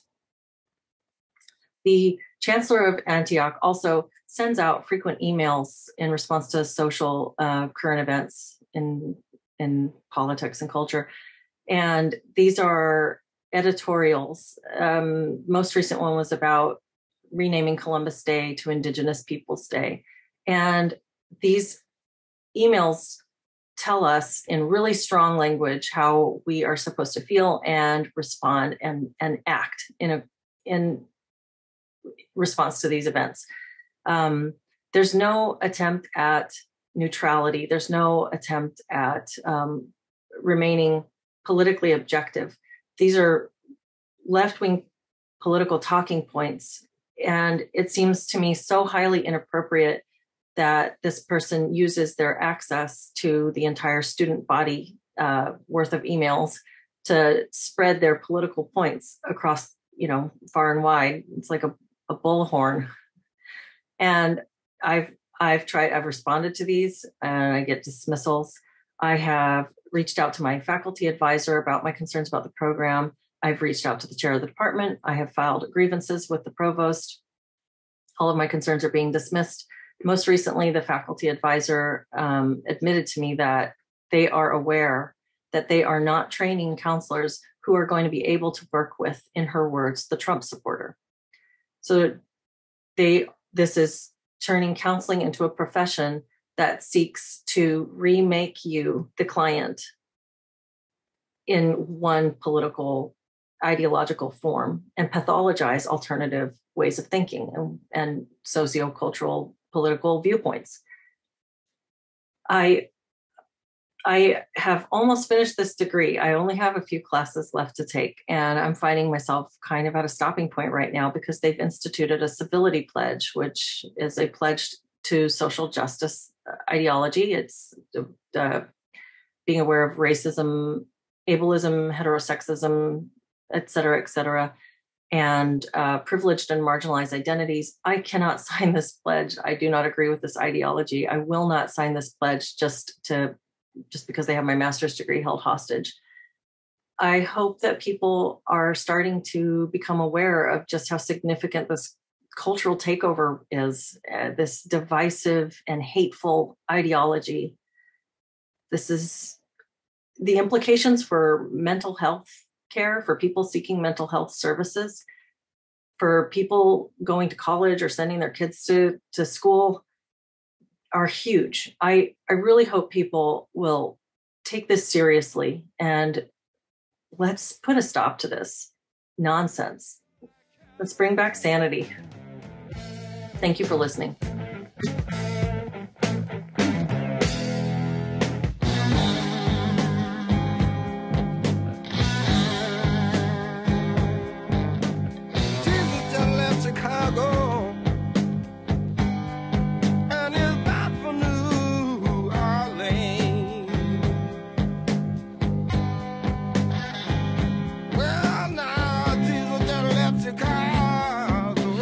Alrighty, we're in our fourth segment here, and if you are in need of some legal services, I want to recommend somebody that helps me all the time and is easy to get along with, easy to get appointment with, does the job quickly, and is more reasonable than the average attorney. And that's Nellie Garcia at North Valley Paralegal. She's the owner, and she's there every single day. Nellie Garcia at 751 Sutter Street in Yuba City. Very simple to get a hold of her. You can dial her up. This is the landline at 530-751-9289. 751-9289. She does all kinds of legal work. You just need some papers done. I just had a lady that has an elderly father and is having a really tough time and needs to do some legal work for him and her to keep care of him. And she said, I was in church with her the other night. She said, Lou, I need some help with some legal stuff. So anyway, Nellie can do that. Lots of your legal things that we have to do. They're not legal problems. It doesn't mean you're in trouble. It just means they're just things you need to take care of in life. Whether you need to add yourself to mom and dad's property or checking accounts, you can take care of them, or you need to adopt somebody, or you need to do this or that. All those things are just good things that need to be taken care of. Having a will made, a trust drawn up, whatever. 751-9289, that's on Sutter Street in Yuba City. And just down one block to the south is Allen's Auto Body at Tea Garden in Sutter. It's right there. You can see one from the other. And Allen's Auto Body is notorious because it's got a bright yellow stripe, horizontal stripe around the side of the building, so you can't miss it. It's right on the corner of Tea Garden and Sutter, and you can reach them at a landline at 530-671-1057. Why would I even bring them up? Because they have helped me fix my car a number of times, from damage that was done, wear and tear, or wind catching a door and springing the door, or denting the front of the car up, having to have parts purchased and replaced, all that kind of stuff. So a number of us around the station here, and the podcast here have had work done over there, and we like Kevin and Carrie Clark. They're a quality couple, and they're honest, and they do great work. All right, so we're back to it here, and I wanted to, some of y'all, you know who you are, send me information, and some of it's so cool, and I wanted to share this. So you're hearing now, you've heard multiple things, opposites throughout COVID. And then you hear, it's this way, and then it's that way. This way, that. Mask, no mask. 2 masks, 4 masks. 6 feet apart. It doesn't matter how far apart you stand. So this is some quotes from key people. You'll recognize the names. The quote is, you've heard it, nobody said you wouldn't get COVID if you were vaccinated. Do you remember anybody saying that these guys are saying now? Nobody said you wouldn't get COVID if you got vaccinated. No, don't you remember in the beginning what they said? But now they're saying, we didn't ever promise that if you got the shot, the jab, that you weren't going to get sick from COVID. So actually I have 6 quotes here. Anthony Fauci. This is a quote. When people are vaccinated, they're not going to get infected. That's a quote early on in COVID. Rachel Maddow, MSNBC News.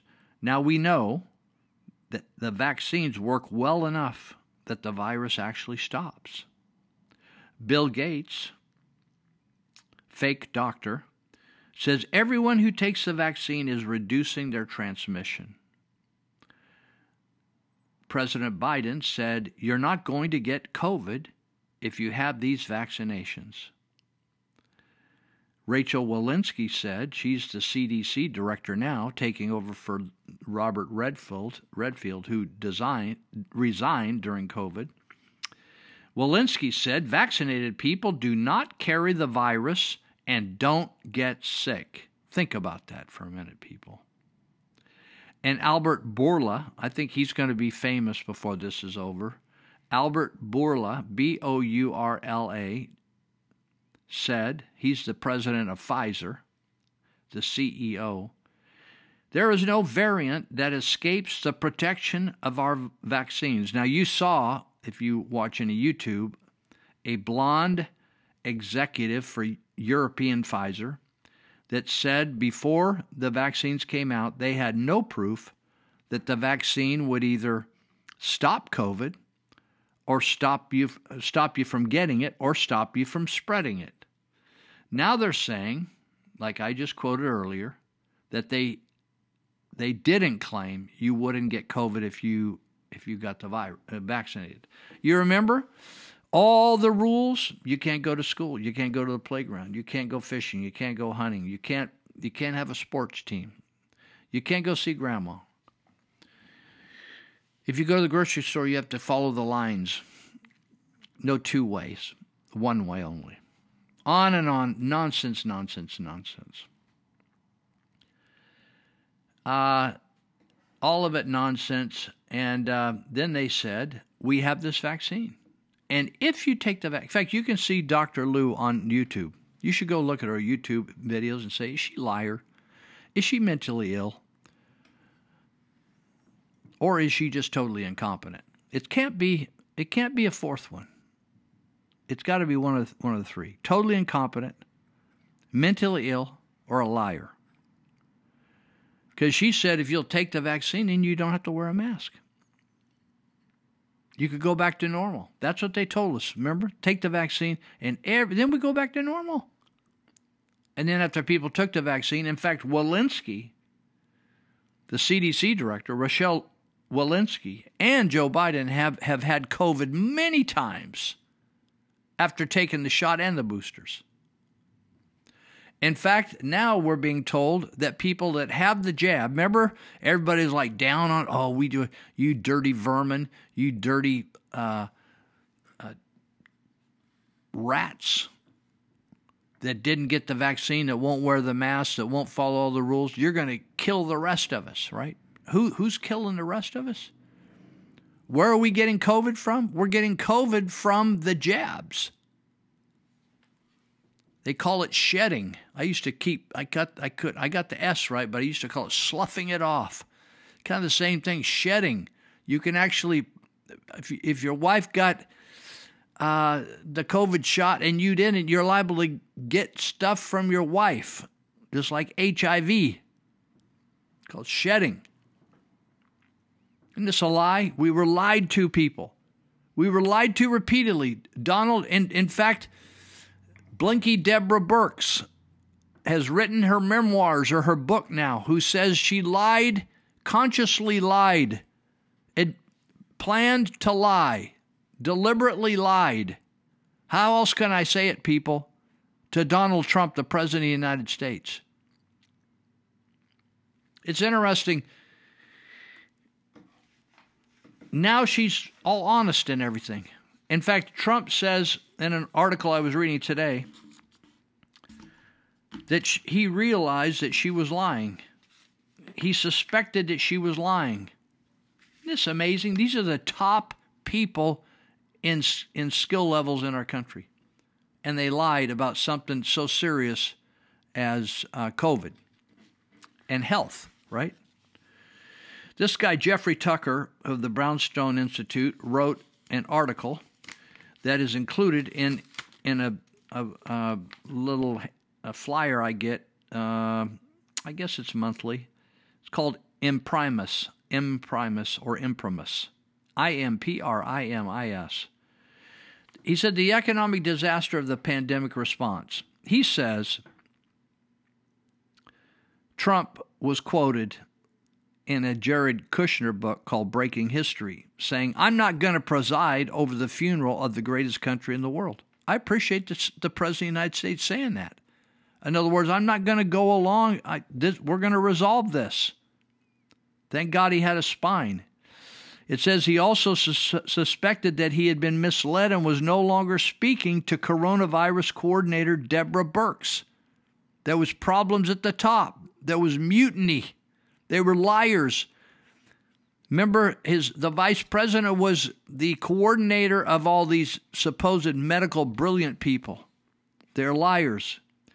Fauci says, I just do medical advice. I don't think about things like the economy and the secondary impacts. I'm just an infectious disease. Hold on here, my papers are sticking together. I'm just an infectious disease doctor.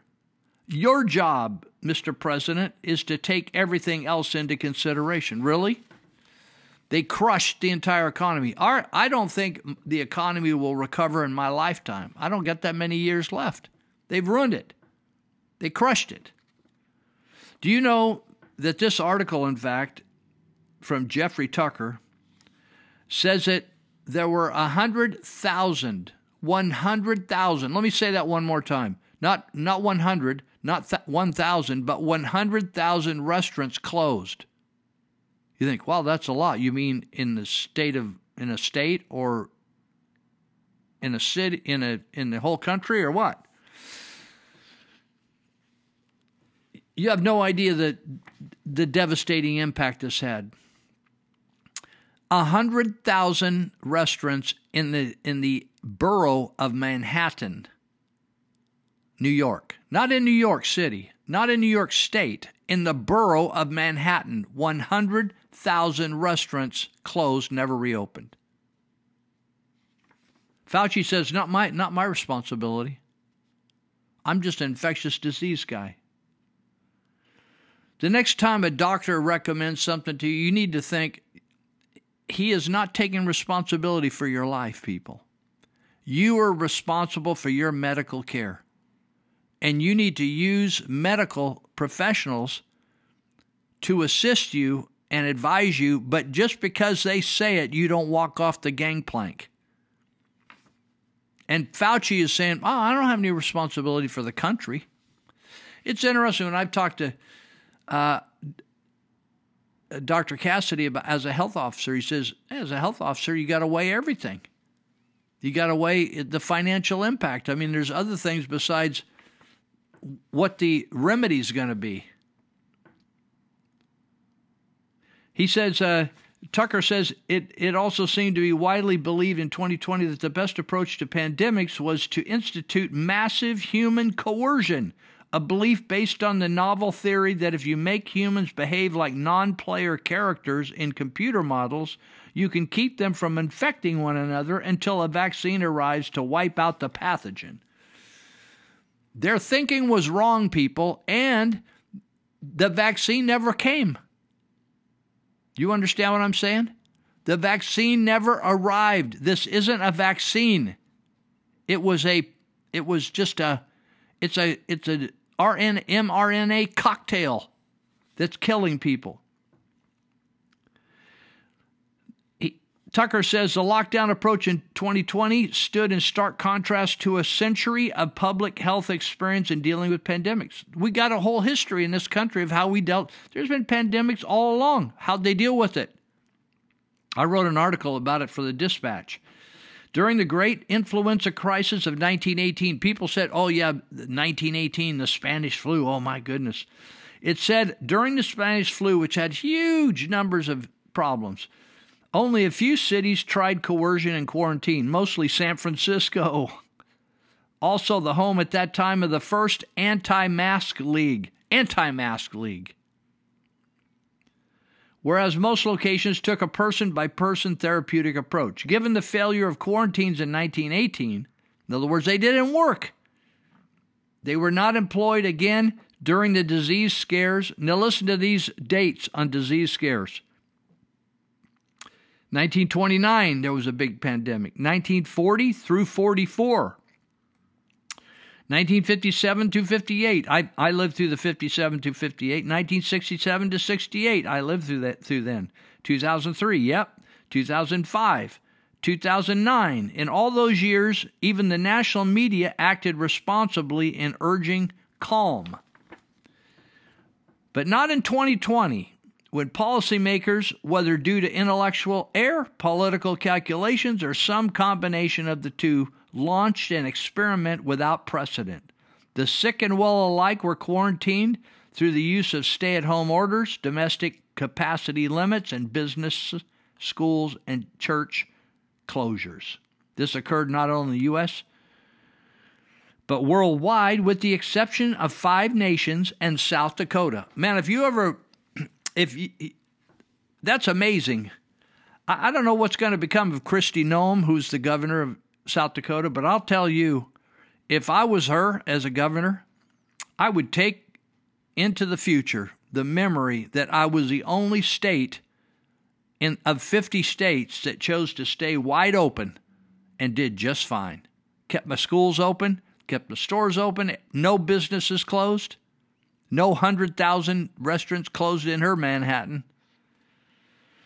And there were 5 other nations that said, we're not going to do this.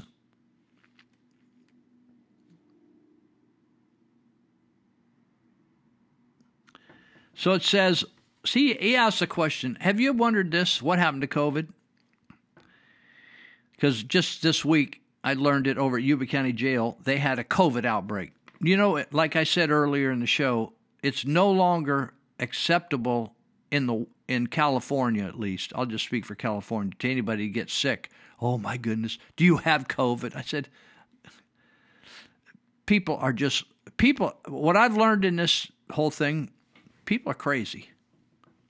And it's a good thing we don't all live together in the same building, because people are just stupid. Their reaction to COVID, this COVID thing, was absolutely insane. The author says, meanwhile, what happened to COVID? It came anyway, just as the best epidemiologists predicted it would. It had a highly stratified impact consistent with the information we had from the very early days of at-risk population. The big at-risk population was elderly and infirm, people that are sick. People are already very, very ill.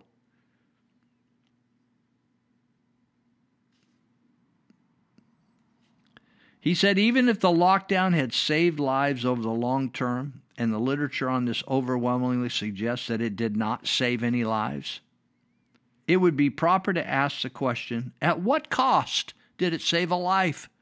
I get a kick out of people. Oh, well, if it saves one life. No, we don't live that way. If it just saved one life, you wouldn't drive across the 10th Street Bridge. There's all kinds of risks driving around your car. You would give up driving if it saved one life. We're killing 40,000 people a year, people. Why don't you quit driving your car? That's a stupid statement. If it saves one life, it's not worth any cost just to save one life. It would be a lot better to go back to horse riding. It would save lives. It could save 30,000 lives. I'm sure some people would fall off a horse and die, but it would save a lot of lives if we just went back to horse and buggy. If it saves one life, is stupid thinking.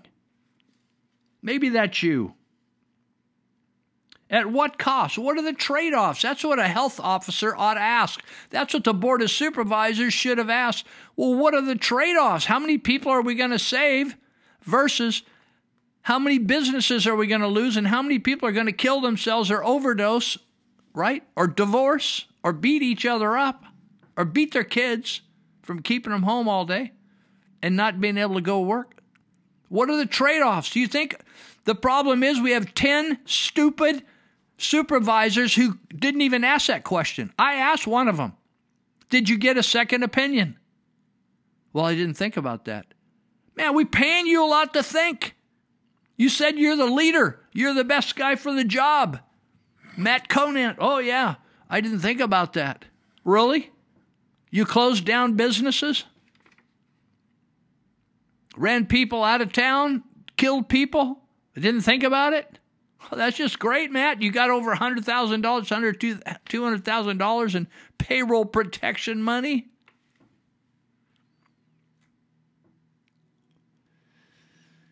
The most dreaded directive from an economic point of view, bars, restaurants, food courts, gyms, and other indoor and outdoor venues where groups of people congregate should be closed. That crushed the mental health of our nation. Totally barbaric. It's insane. I wouldn't have Dr. Lou run a McDonald's. She's nutso. And you guys that are hiring her should be held criminally responsible for her behavior.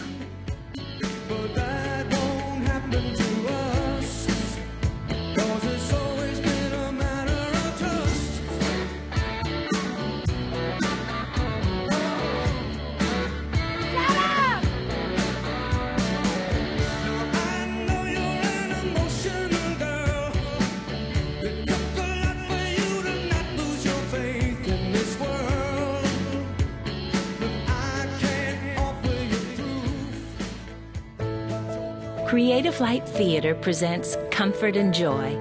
The Wright family, with their 4 lovely daughters, are celebrating the most magical Christmas of all before the oldest one leaves the nest to be married. Jump forward 17 years. The Civil War is in full swing. Husbands and cousins and servants alike are off fighting for the Union. Christmas looks entirely different now. No decorations, no presents, no celebrations. But what they do have is family, love, and traditions that recall the most beautiful gift of all, God's baby son come to earth, the pure heart of Christmas. This original musical will stir hearts with the power of love and family when life becomes overwhelming and self-care is vital to carrying on. Join us December 9th through 13th at 7 p.m. nightly at the Embassy Theater at Glad Tidings in Yuba City. Admission is free.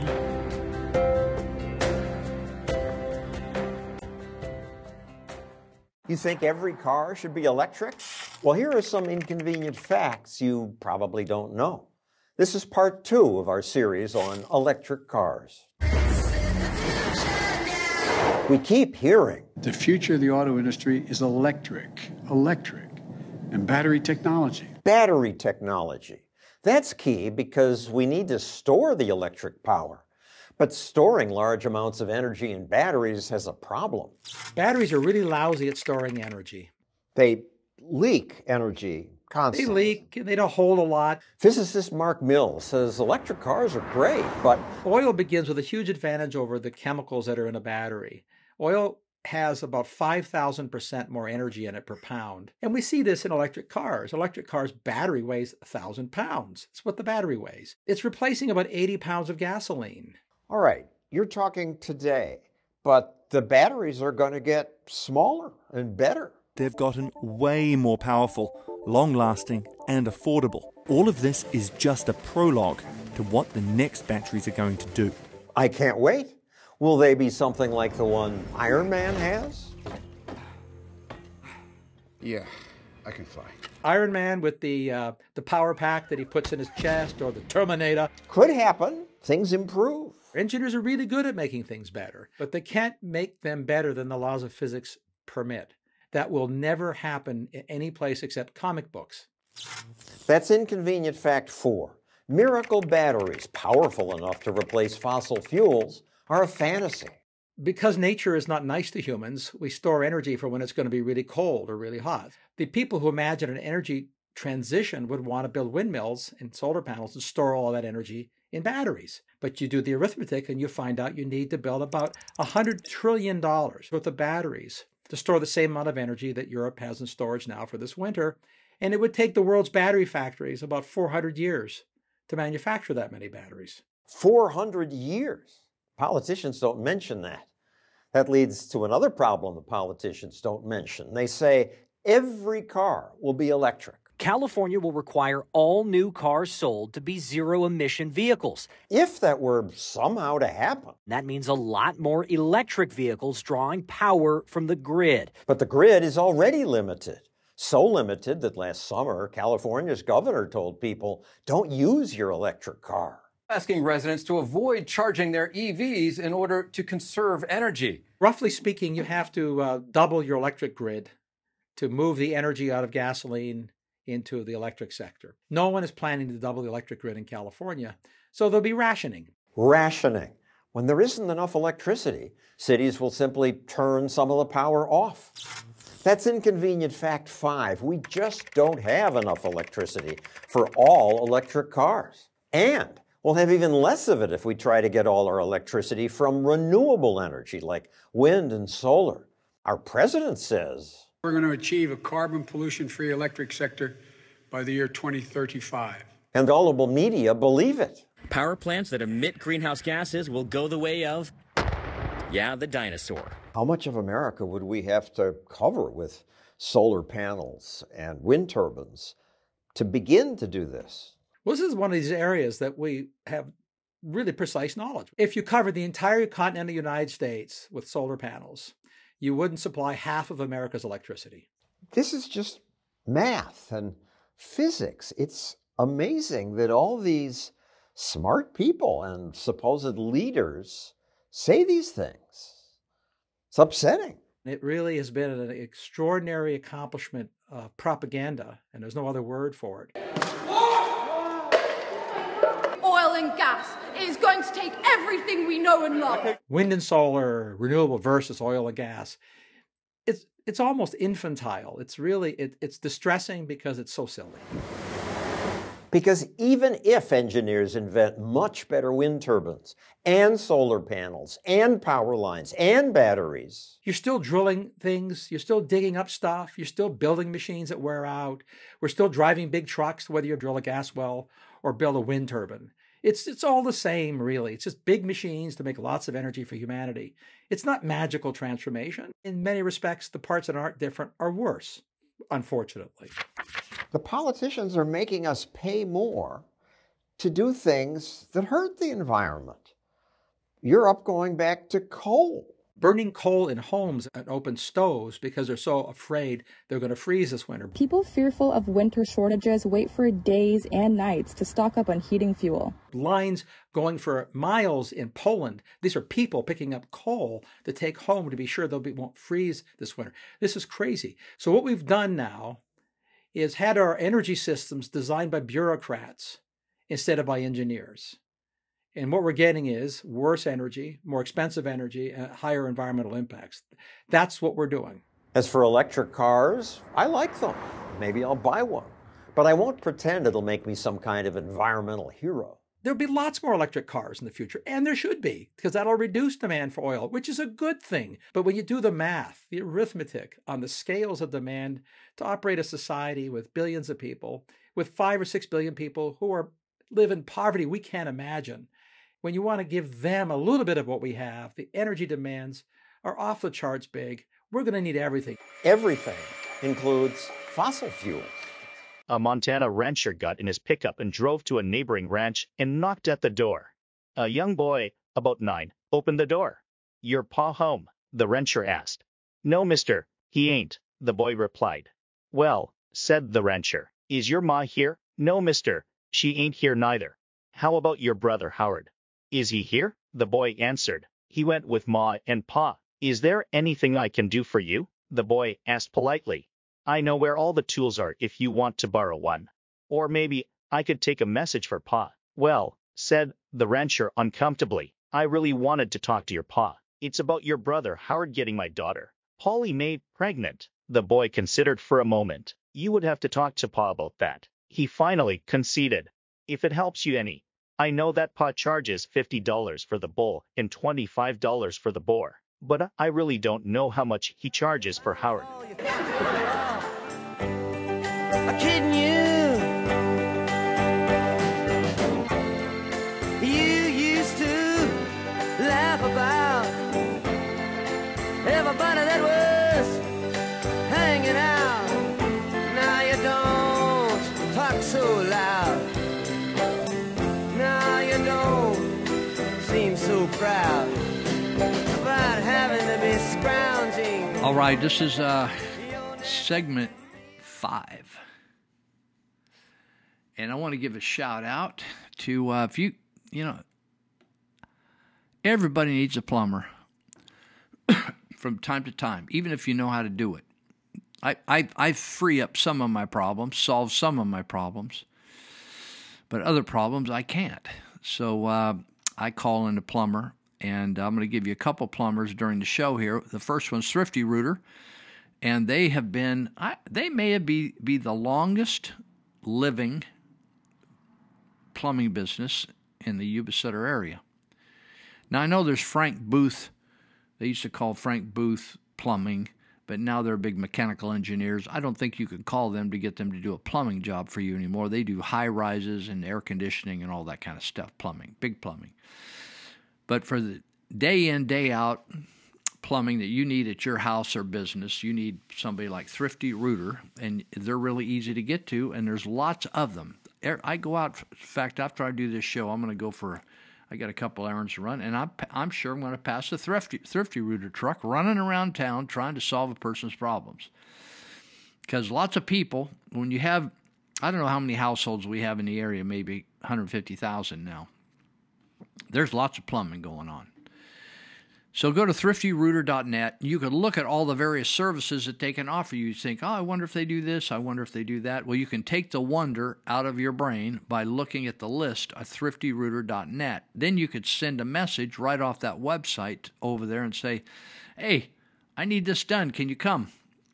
And give them your contact information. You're good to go. Or if you're old school and you think, I don't know whether the internet really works, do they really look at the computer? Like I wonder when I email people, do people really look at the emails?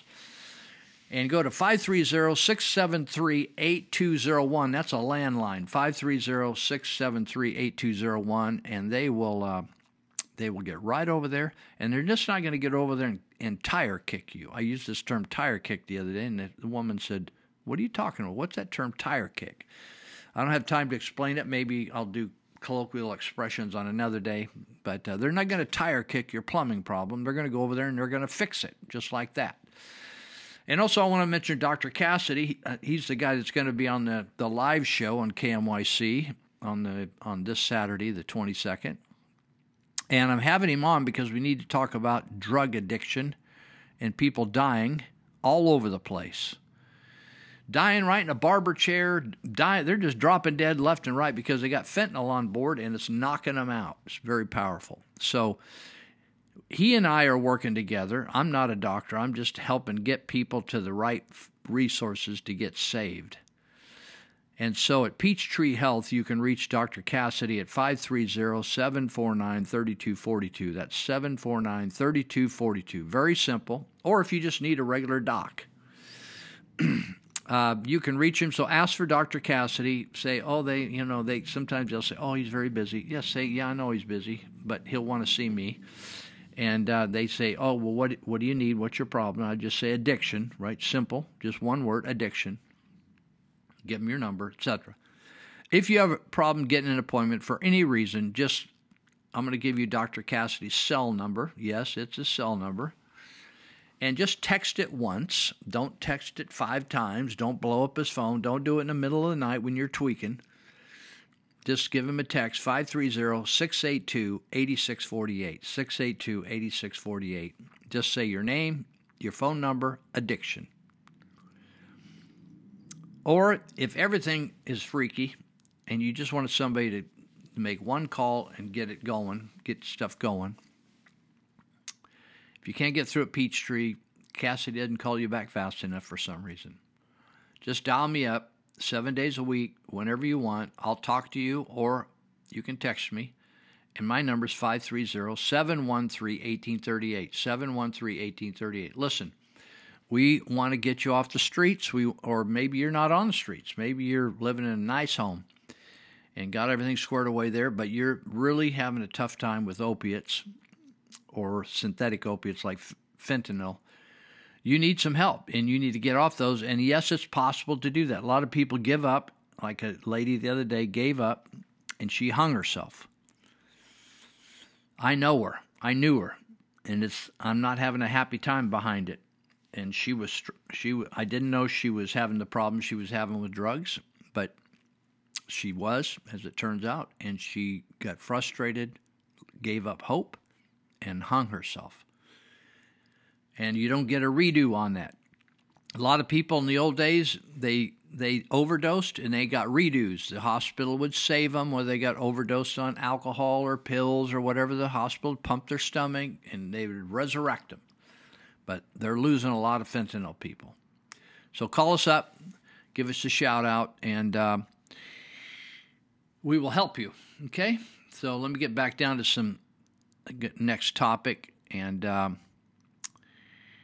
want to mention some of you in the local area we're aware we've been fighting Measure A, and I'm sure in all the jurisdictions of the folks that listen from Florida, all over the United States, there's a smattering of people that chip in here. And I'm sure in your area, some politicians are going to get an idea of they need more money. You're not giving them enough of your money. And so I just mentioned this as a lesson. So in Yuba County, we got cheated. Remember, we get cheated out of elections. We got cheated by dirty judges in California. Measure K was a 1% sales tax increase. It passed with 53% of the vote back in 2018. We contended, the opposition, that it need 2/3 to pass and because it was a tax measure.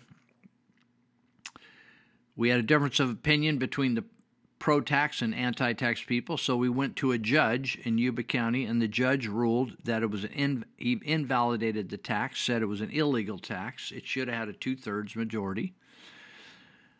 And the Yuba County supervisors then paid a lot of money to have an outside legal firm take it to the appeals court, and 3 dirty judges overturned the local judge's ruling and said, no, it's a good tax to us. So when Measure A started in Sutter County, just a few months before the November election, there was a group of people that opposed it and fought it, and it looks like, although Sutter County is still counting votes, isn't that? It's just embarrassing to me. It's a sad, embarrassing thing. And maybe even Yuba County has not finalized their votes, but Sutter County is still adding up votes, and the longer they count, the more Measure A loses. Thank you, Jesus. So I think at the end of the first night, there was only 30, 40, 50 votes separating yes or no. Then it got up to 300 and something, and now it's up over 600 votes against Measure A. That means no tax, no more additional tax, no more 1% increase. Now, again, that's Measure A. We're stuck with Measure K unless we try to repeal it, right? But if everything stays the same, the trend in Sutter County, Measure A will go down to defeat. And we think that the supervisors of Sutter County spent nearly $500,000 of our taxpayer money that was taken from the citizens, which the Constitution says you cannot take that money and turn around and wage a campaign to raise more taxes with that money. That's a violation of the free speech of the citizens. But they did it anyway. And you know something? Basically, we have laws in the United States, and they hold us accountable to those out in the public. But the government at will violates the law every single day. And the only way that you will ever hold them accountable is to sue them with your own personal money, and they use our tax money to defend themselves. It's a very corrupt system. It's just like the CalPERS system or the election system where the people wine and dine the unions to vote for them, and then when they vote for them, then they take care of the union's salary increases and benefit increases when the negotiation time comes up. There should be no government unions, and nobody should be able to take that kind of payoff. What we have is incestuous. That's an incestuous political relationship where the money directs the votes of the politician, and the politician does what he can to please the people that gave him the money. And so the problem is that the people that didn't get any seat at the table, that would be the citizens, never get a chance to have a yay or nay on the ridiculous salaries like $600,000 to $700,000 or $500,000, $600,000, $700,000, $400,000, $300,000. Double, many times double and triple and quadruple what people in private sector get for doing the same thing. It's just unbelievable. All right. So this is our fifth segment, and it looks like with Kevin Kiley's certification of his election in District 3, by coincidence, though California is so liberal, it's unique that Kevin Kiley's certification pushed the Republican Party, which I don't have a huge amount of confidence in. I think they're corrupt just like the Democrats are. Not every single person, but in general, they're corrupted. And so, anyway, Kevin Kiley was called back to Washington, D.C., according to his blog.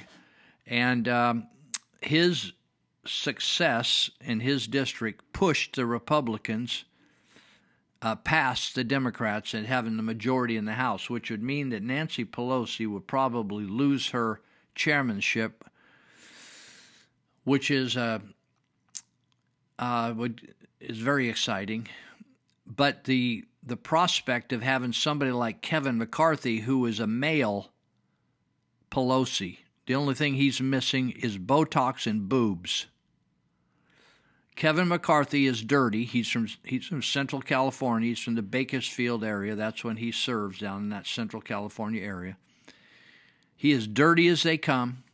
The last time he tried to get the job, a rumor surfaced that he'd been having sex, an affair, with an assemblywoman, congresswoman from North Carolina by the name of Renee Elmers, a former nurse. I think she's still a practicing nurse. She's married to a surgeon down there. And from about 2011 to 2016, when this blew up, it was just kind of common knowledge that Kevin was banging Renee back in Washington. They were always together at events, having dinner together, doing this together, doing that together. He was fundraising for her. And so when when the last time they had a Speaker of the House, when John Boehner, the drunk and immoral guy, when he stepped down, Kevin McCarthy was sort of in line to take the job. But the word began to be spread that Kevin was, they didn't want an immoral House leader. They didn't want to start off that way. And so different people began to speak against that and circulate the deal, and McCarthy stepped down. And that's when we got Ryan, who was a total disaster, instead of somebody like Chavez, who also ran.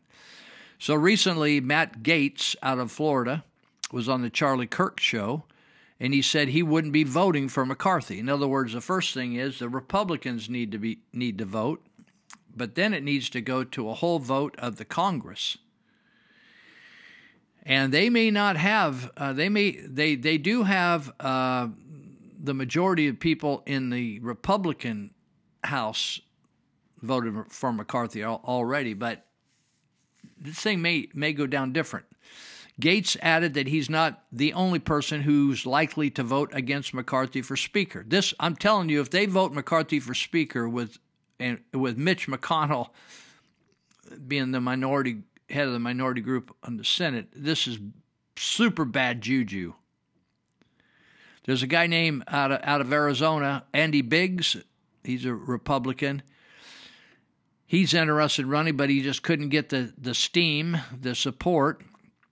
Josh Hawley, who is one of the most well-known and respected senators right now in the Senate. He's from Missouri. He used to be the Attorney General over there. He was quoted as saying, "It's time to bury the GOP." Man, that's strong words from Josh Hawley. I'm totally with him. I'm sick of the GOP. They're criminals, just like the Democrats. There is no real difference between the two parties. There are differences between individuals, but there aren't. The two parties are sold out. They're bought out by people like Big Pharma and Wall Street and all these people, and they're corrupted. So my hope is that a miracle will happen. It's going to take a miracle. Kevin McCarthy is going to be an embarrassment. You remember we had a guy that was, for years, was the speaker, Denny Hastert. Remember Denny Hastert? Denny Hastert was a pervert. And he was a football coach, history teacher, and then he got into politics. But when he was a football coach, history teacher, or wrestling coach, I think he was a wrestling coach, history teacher, he molested many, many boys, high school boys and younger. And after he retired from the Congress, the government began to notice that he was withdrawing large amounts of cash out of his account, which the banks are mandated to alert Homeland Security regarding terrorist issues or drug issues, so they highlighted that he was moving large amounts of cash around. And they checked in on it, and he admitted that he was being extorted. Money was being extorted from Denny Hastert.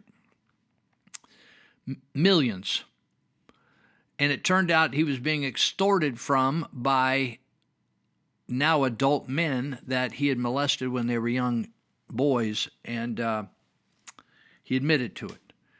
So we have got super immorality in America. We have super immorality in our leadership. We have men and women who are compromised. What do I mean by that? I mean they're compromised because when the opposition or their other colleagues need them to vote a certain way and they're not going to do that, they bring up issues that they'll bring up in public about them, which will ruin their career and their life maybe. Like, you've been sleeping with Renee Elmers. That ain't cool. You're married. You got a lady back home who claims she's a Catholic Christian, and you got Renee Elmers who claims she's a Christian down there married to a neurosurgeon, and you're banging her while you're up here in Washington. That ain't cool. Or guys are having sex with people of their same flavor. Men or boys. They're molesting boys. Or they're trafficking in kids. So all these politicians and bureaucrats and different people who flew down to Epstein Island, all those people are compromised. So what do? They drop the word on them that they've been down there having sex with underage girls. It's all wrong having sex with underage girls in America, but it's not wrong out in the middle of the ocean on an island, right? That's how do you justify things like that, right? So we have all these people, Bill Gates, Bill Clinton, Hillary Clinton, all these movie stars, all these big shots from Wall Street. We got big top attorneys. Some people say members of the Supreme Court were down there. We got all people that got compromised, right? Because once they record them, get them on film, take photos of them, they're all on the log. They have to put them on a log when they fly in an airplane. So it's memorialized. They're down there. So they have these compromise, or they take payoffs, right? They take payoffs. And then they say, well, you got this payoff, and you probably don't want everybody to know that, or we got you this house, or we got you this vacation, or we took care of you on this, these sports tickets, on da-da-da-da-da-da, right? People take that, right? They lose their mind. Same way, it's the same thing happens at the Ubick and Sutter supervisors. They're compromised. And so they no longer are serving the constituents. They are serving as a culture in Washington, D.C. that is corrupted. And by the way, it's satanic. They are worshiping Satan back there. You think, I thought there was chaplains at the Senate. I don't care whether they're chaplains or not.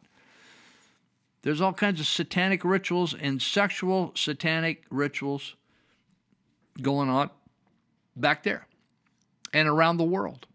And you wonder why. Were you surprised that Jeffrey Epstein died in jail? I was not. Not one other person's ever come to trial over that. We'll be right back. My tears feel like rain. Ain't that a shame? You're the one to blame.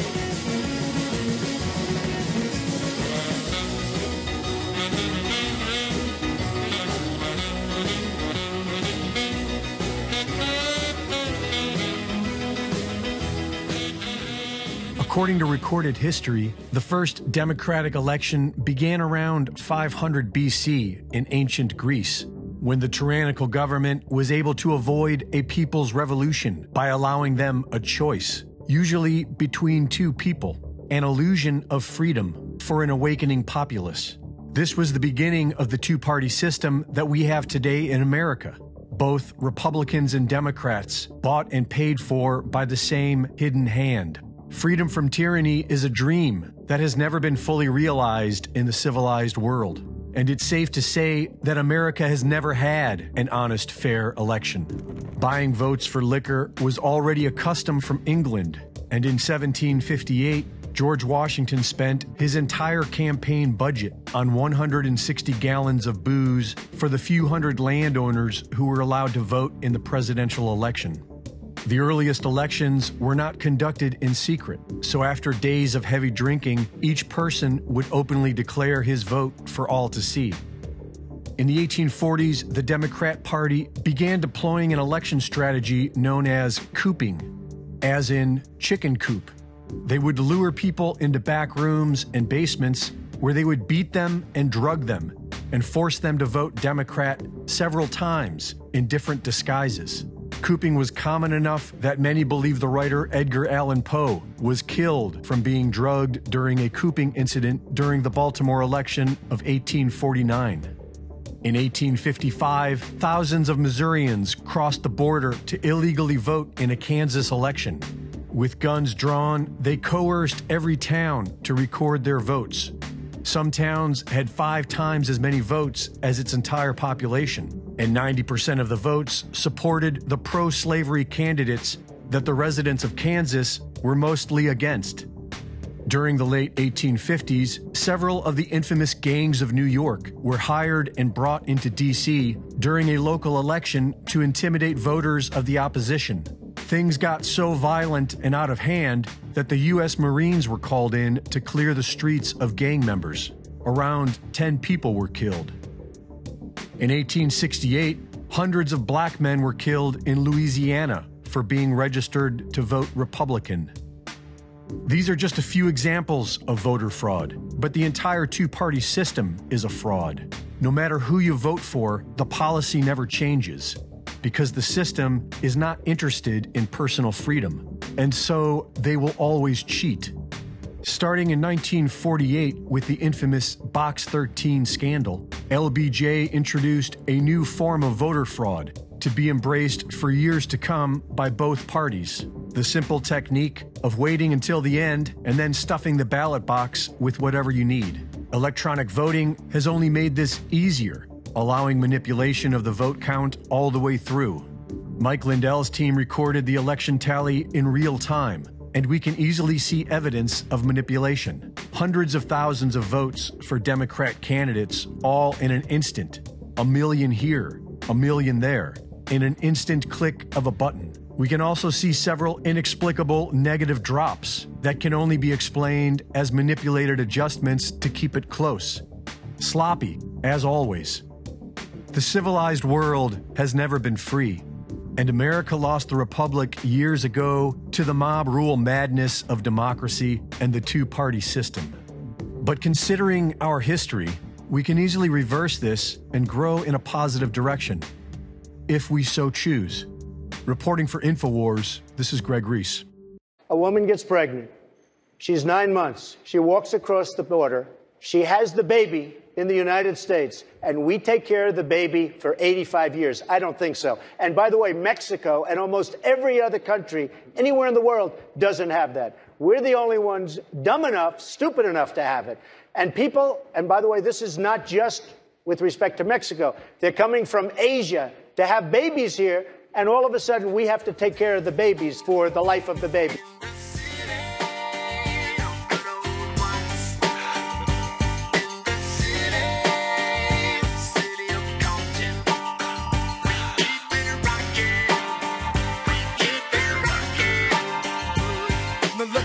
Everybody to the Wild Wild West, a state that's untouchable like Elliot Ness. The track hits your eardrum like a slug to your chest. Back a vest for your Jimmy in the city of sex. Well, one of my favorite friends, Ted Holmes, is down in Mexico working on an orphanage down there that I originally got him involved with in 1987, and we've been working there ever since on and off. He's carried the load.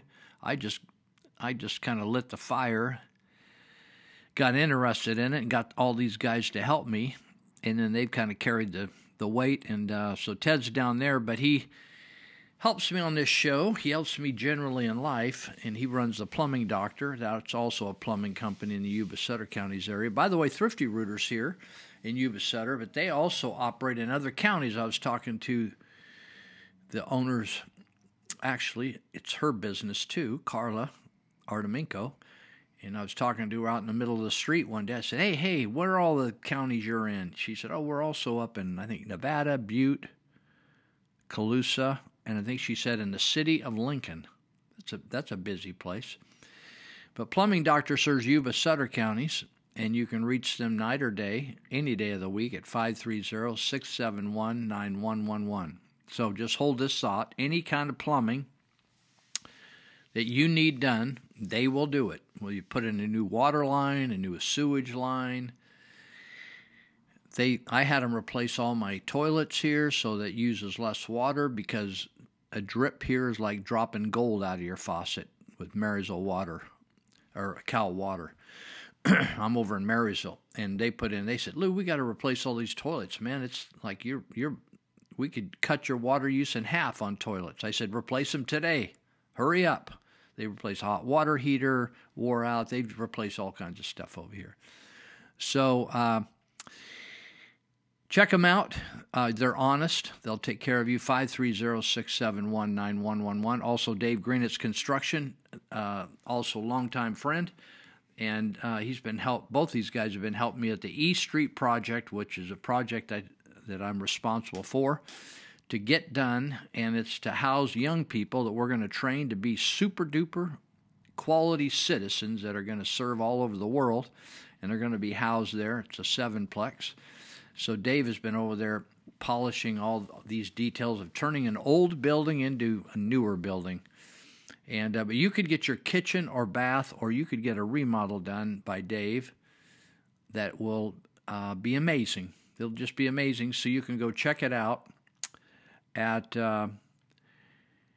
his has a website and a Facebook site, and the website is Greenetz, Green, like the color, green, Etz, E-T-Z, that's one word, construction.com. Or you could go to Dave Greenetz Construction Facebook page, and you could look at how he changed a house to cause it to be easier and better to live in, and a place that people want to stay instead of sell. And he changes the floor plans, helps with that. He helps with all the design. Who can help with the design? All the colors, the tiles, everything done, lighting, etc. So the fixtures, he's the expert. So if you look at those sites, you can see before and afters, and you can get an idea. Oh, this guy obviously is an excellent contractor. There's some things like surgeons, big deals, right? Surgeons you don't want to mess with. You want to check their background. You want to see who's who in the zoo. Were they first in their class or 300 out of 300 in their surgeon class?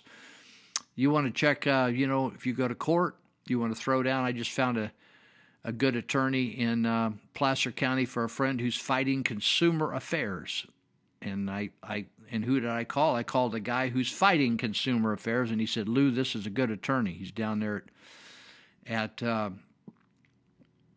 bistro. He's got a wine bistro down there. And I'm trying to think of the name of it, but it slips me right now. But he got in all kinds of trouble with ABC. That's Alcohol Beverage Control, because they stayed open during COVID, and ABC is one of the terrorist groups of the California to go in and just harass people when they want to be free, right? So anyway, Greenetz Construction can do a great job for you, and you can reach him at 530-682-9602. You can text or call him there, 682-9602. Or you can reach him by Greenetz Construction website or the Facebook site. You can reach him in all those ways. Just send him a message or whatever. And also, Monty Hecker out of Elite Universal Security. Never in the history of the United States has it been being more difficult to secure your property and to protect yourself than it is right now. And I've had people throw stuff in Marysville, downtown Marysville. I've had people knock out my windows, try to steal stuff right out of my garage, break into my garage, break into my vehicle, break into my house, dump stolen property on my property, addicts laying all over the property, pooping on the property. And Elite Universal Security, it's never been a time like this today. So if you have a business or farm, ranch, you've got to have some kind of help. Law enforcement just simply, it's an immoral society. Our founding fathers said you can't continue doing this. Our republic will fail if people don't manage themselves. There's no police force. You could hire 100 officers, 200 officers. They cannot manage when you have a people that are thieves, are robbers, are rapists, they'll just walk into a store and take stuff and walk right out, right? Our laws no longer prevent people from doing things like that. And so one stopgap that you can utilize is Elite Universal Security, and they operate all over Northern California. So wherever you're listening from in California and in the north, you can use these guys, and you can reach out to them. Let me just roll my screen up here so I can quote you the number correctly. At 530-749-0280. 530-749-0280. That's a landline, but they have dispatchers, and they don't really do 8 to 5. They're dispatching around the clock. So they will put you to, they're looking for work, and they're looking for workers. Monty Hecker, who is the owner, says, we've never been so busy. the phone just ringing off the hook. Do this, do that, come here, help me there. So they're looking for workers, and maybe you need to earn a few bucks. Somebody just told me the other day, she used to be an attorney. She said, I kind of retired, but she said, I'm going back to work. She said, I undershot it, right, with the new costs, and I underestimated, so she's going back to work. So maybe you think, oh, maybe I'd go work 10 hours, 20 hours a week and be a guard. Well, they want you. And they want you over there, and they will train you. Some of the training is online. Some of it is in their office, but the work may be right where you're living, in your county, not where they're located, because they're in multiple counties. So reach out to them at 530-749-0280. You can look at, there's two websites that represent Elite, and that's EliteUniversalSecurity.com. Very simple. Their name altogether is one.com. And then they have their site for their schooling, which is ap-academy.com, api-academy.com. That's their schooling part. So give them a shout, and they'll also help you if you don't want to work for them or you don't need security stuff, but you're trying to figure out the licensing on handling a gun, having a gun, or you bought a gun, got a gun for a gift, or got a gun given to you and you want to learn how to use it. They have a range that they will make available to you. They'll help you understand the laws of gun ownership in California. They're good at, they're not going to share their political beliefs, but they will tell you what the legalities are so you can operate safely. So I'll give you my political beliefs, but they'll keep you out of jail. So give them a shout, okay? All right. Let's see. We got about 10 minutes to go, so I'm just looking around here for some of the most important things left that I would like to convey since we don't have all day to talk. I wanted to mention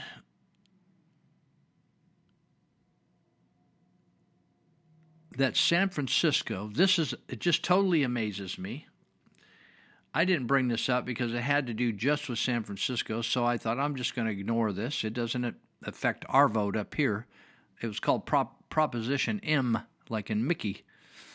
And M was on the ballot to, if you were an owner of property in San Francisco and it's vacant, because lots of people have moved out of San Francisco and lots of businesses have moved out of San Francisco. So therefore, there's a lot of vacant property. And so the supervisors said, we're not going to put up with that. We have all these people on the street, as if they would rent some of this property. None of these people on the street are going to rent that property. They're screwed up. They need some help. They need to go into rehab. But the supervisors, being government idiots, that was introduced, this Measure M was introduced by the Democratic Socialists of America. And Proposition M, also known as the empty homes tax, this is scary, people, will tax property owners who have at least 3 units that have been vacant for more than 6 months. So say you got a 4-plex, or say you got an 8-plex or a 100-plex, and you have 3 units that have been vacant for more than 6 months. Or say you got 10 homes or 10 condos and 3 of them have been vacant for more than 6 months. If that's true, they're going to tax you for not renting them out, as if you were holding them back. The fact is, people have left San Francisco. The tax amount is dependent on the unit size, but will between $2,500 and $5,000. So say you got 5 condos or 5 rental units of different housing types. You're going to get, and you 3 of them have been empty, 3 or more. They're going to tax you per year on the first 2 years. You're going to pay between $2,500 and $5,000 per empty residence for the first 2 years. Like each year, $5,000, say, per unit. Then, after that, if you don't get them rented out, they're going to go up and they're going to tax you $10,000 per unit. for every year thereafter that unit isn't rented. The tax is going to start in January of 2024. City Controller estimates that 4,000 units are going to, their estimate that they get taxed right away. Can you imagine? 4,000 times $5,000. It's going to generate around $9 million in the first year and $15.4 million by 2026 due to many landlords unwilling to let them out. Why would a landlord be unwilling to rent? Well, people can't afford to pay for it, right? You don't think their credit's good, or you think they're a drug dealer, or any number of things. You think they're going to thrash the house. They don't have good credit. The last landlord said they ruined the house. They had to rebuild the house. I have friends that are landlords. It's a horrible business to be in. You fix up a place beautiful, and then when they get out, you have to rebuild the whole interior. And so many landlords are very picky. I'm totally with them. And I think they should have freedom to keep that off the market until they find the perfect person. I'm totally with them. And I don't think this is amazing what they're doing. And they passed it in San Francisco. The tax money will go to a housing activation fund to help pay subsidies for elderly and needy residents. You know what this is about? It's more homeless money. When I say elderly and needy, that's homeless people. As well as buy more buildings in the city for housing. There is... Did you see what the problem is? They say in California there's a housing shortage. They argue out of both sides of their mouth. There is not a housing shortage in San Francisco. The people that live down there, that are on the streets, if those are the people that are going to go in those nice houses, they don't qualify they can't pay their rent on those nice houses. You know, if you remember before the housing bubble burst in, 2006?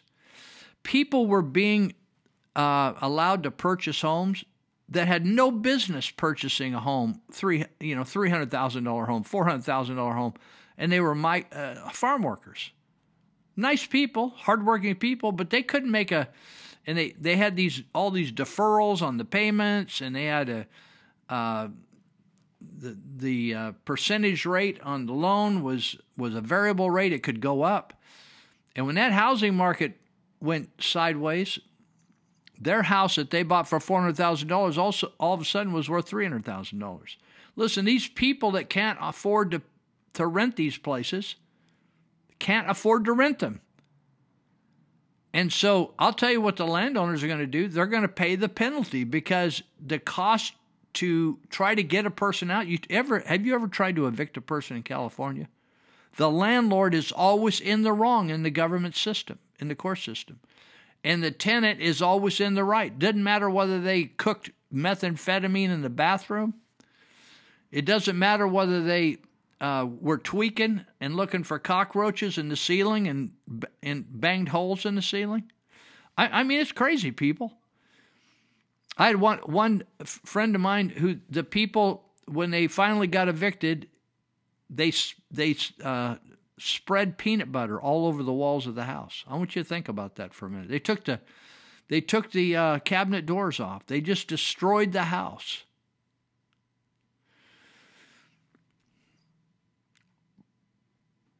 Proponents stressed that tax revenues were not the aim of the proposition, but to reduce the vacancy rate in the city.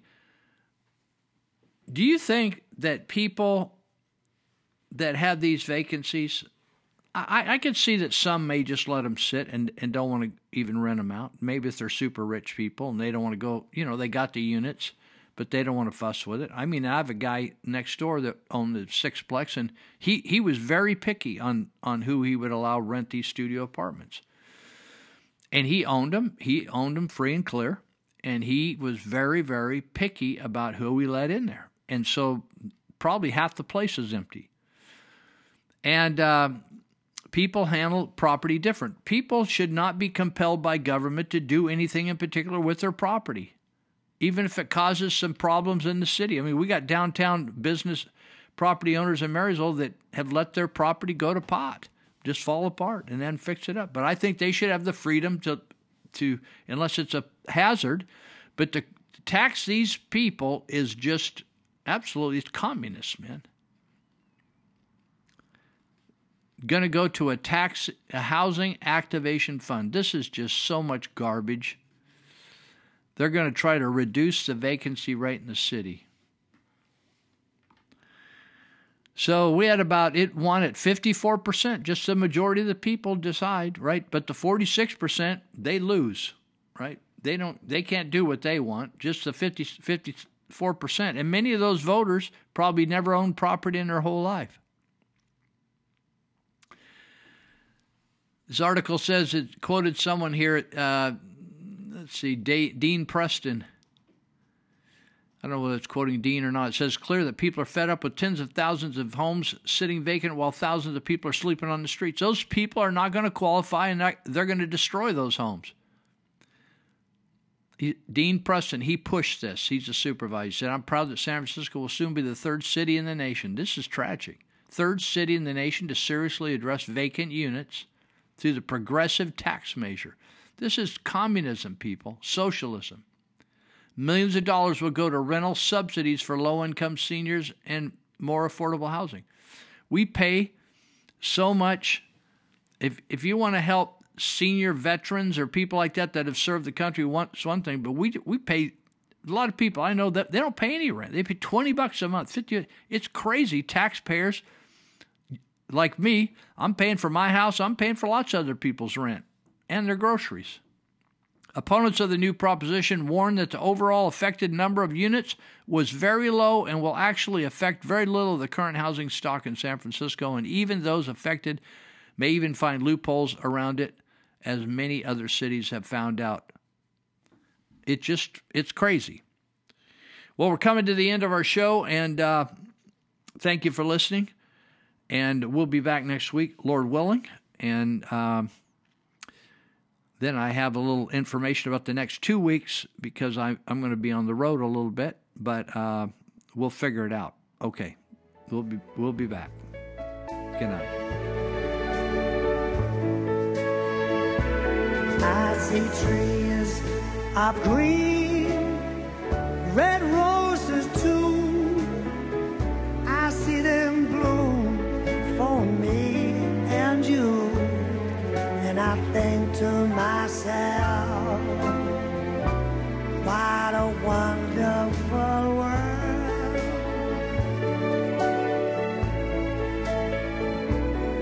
I see skies are blue and clouds of white, the bright blessed day and the dark sacred night.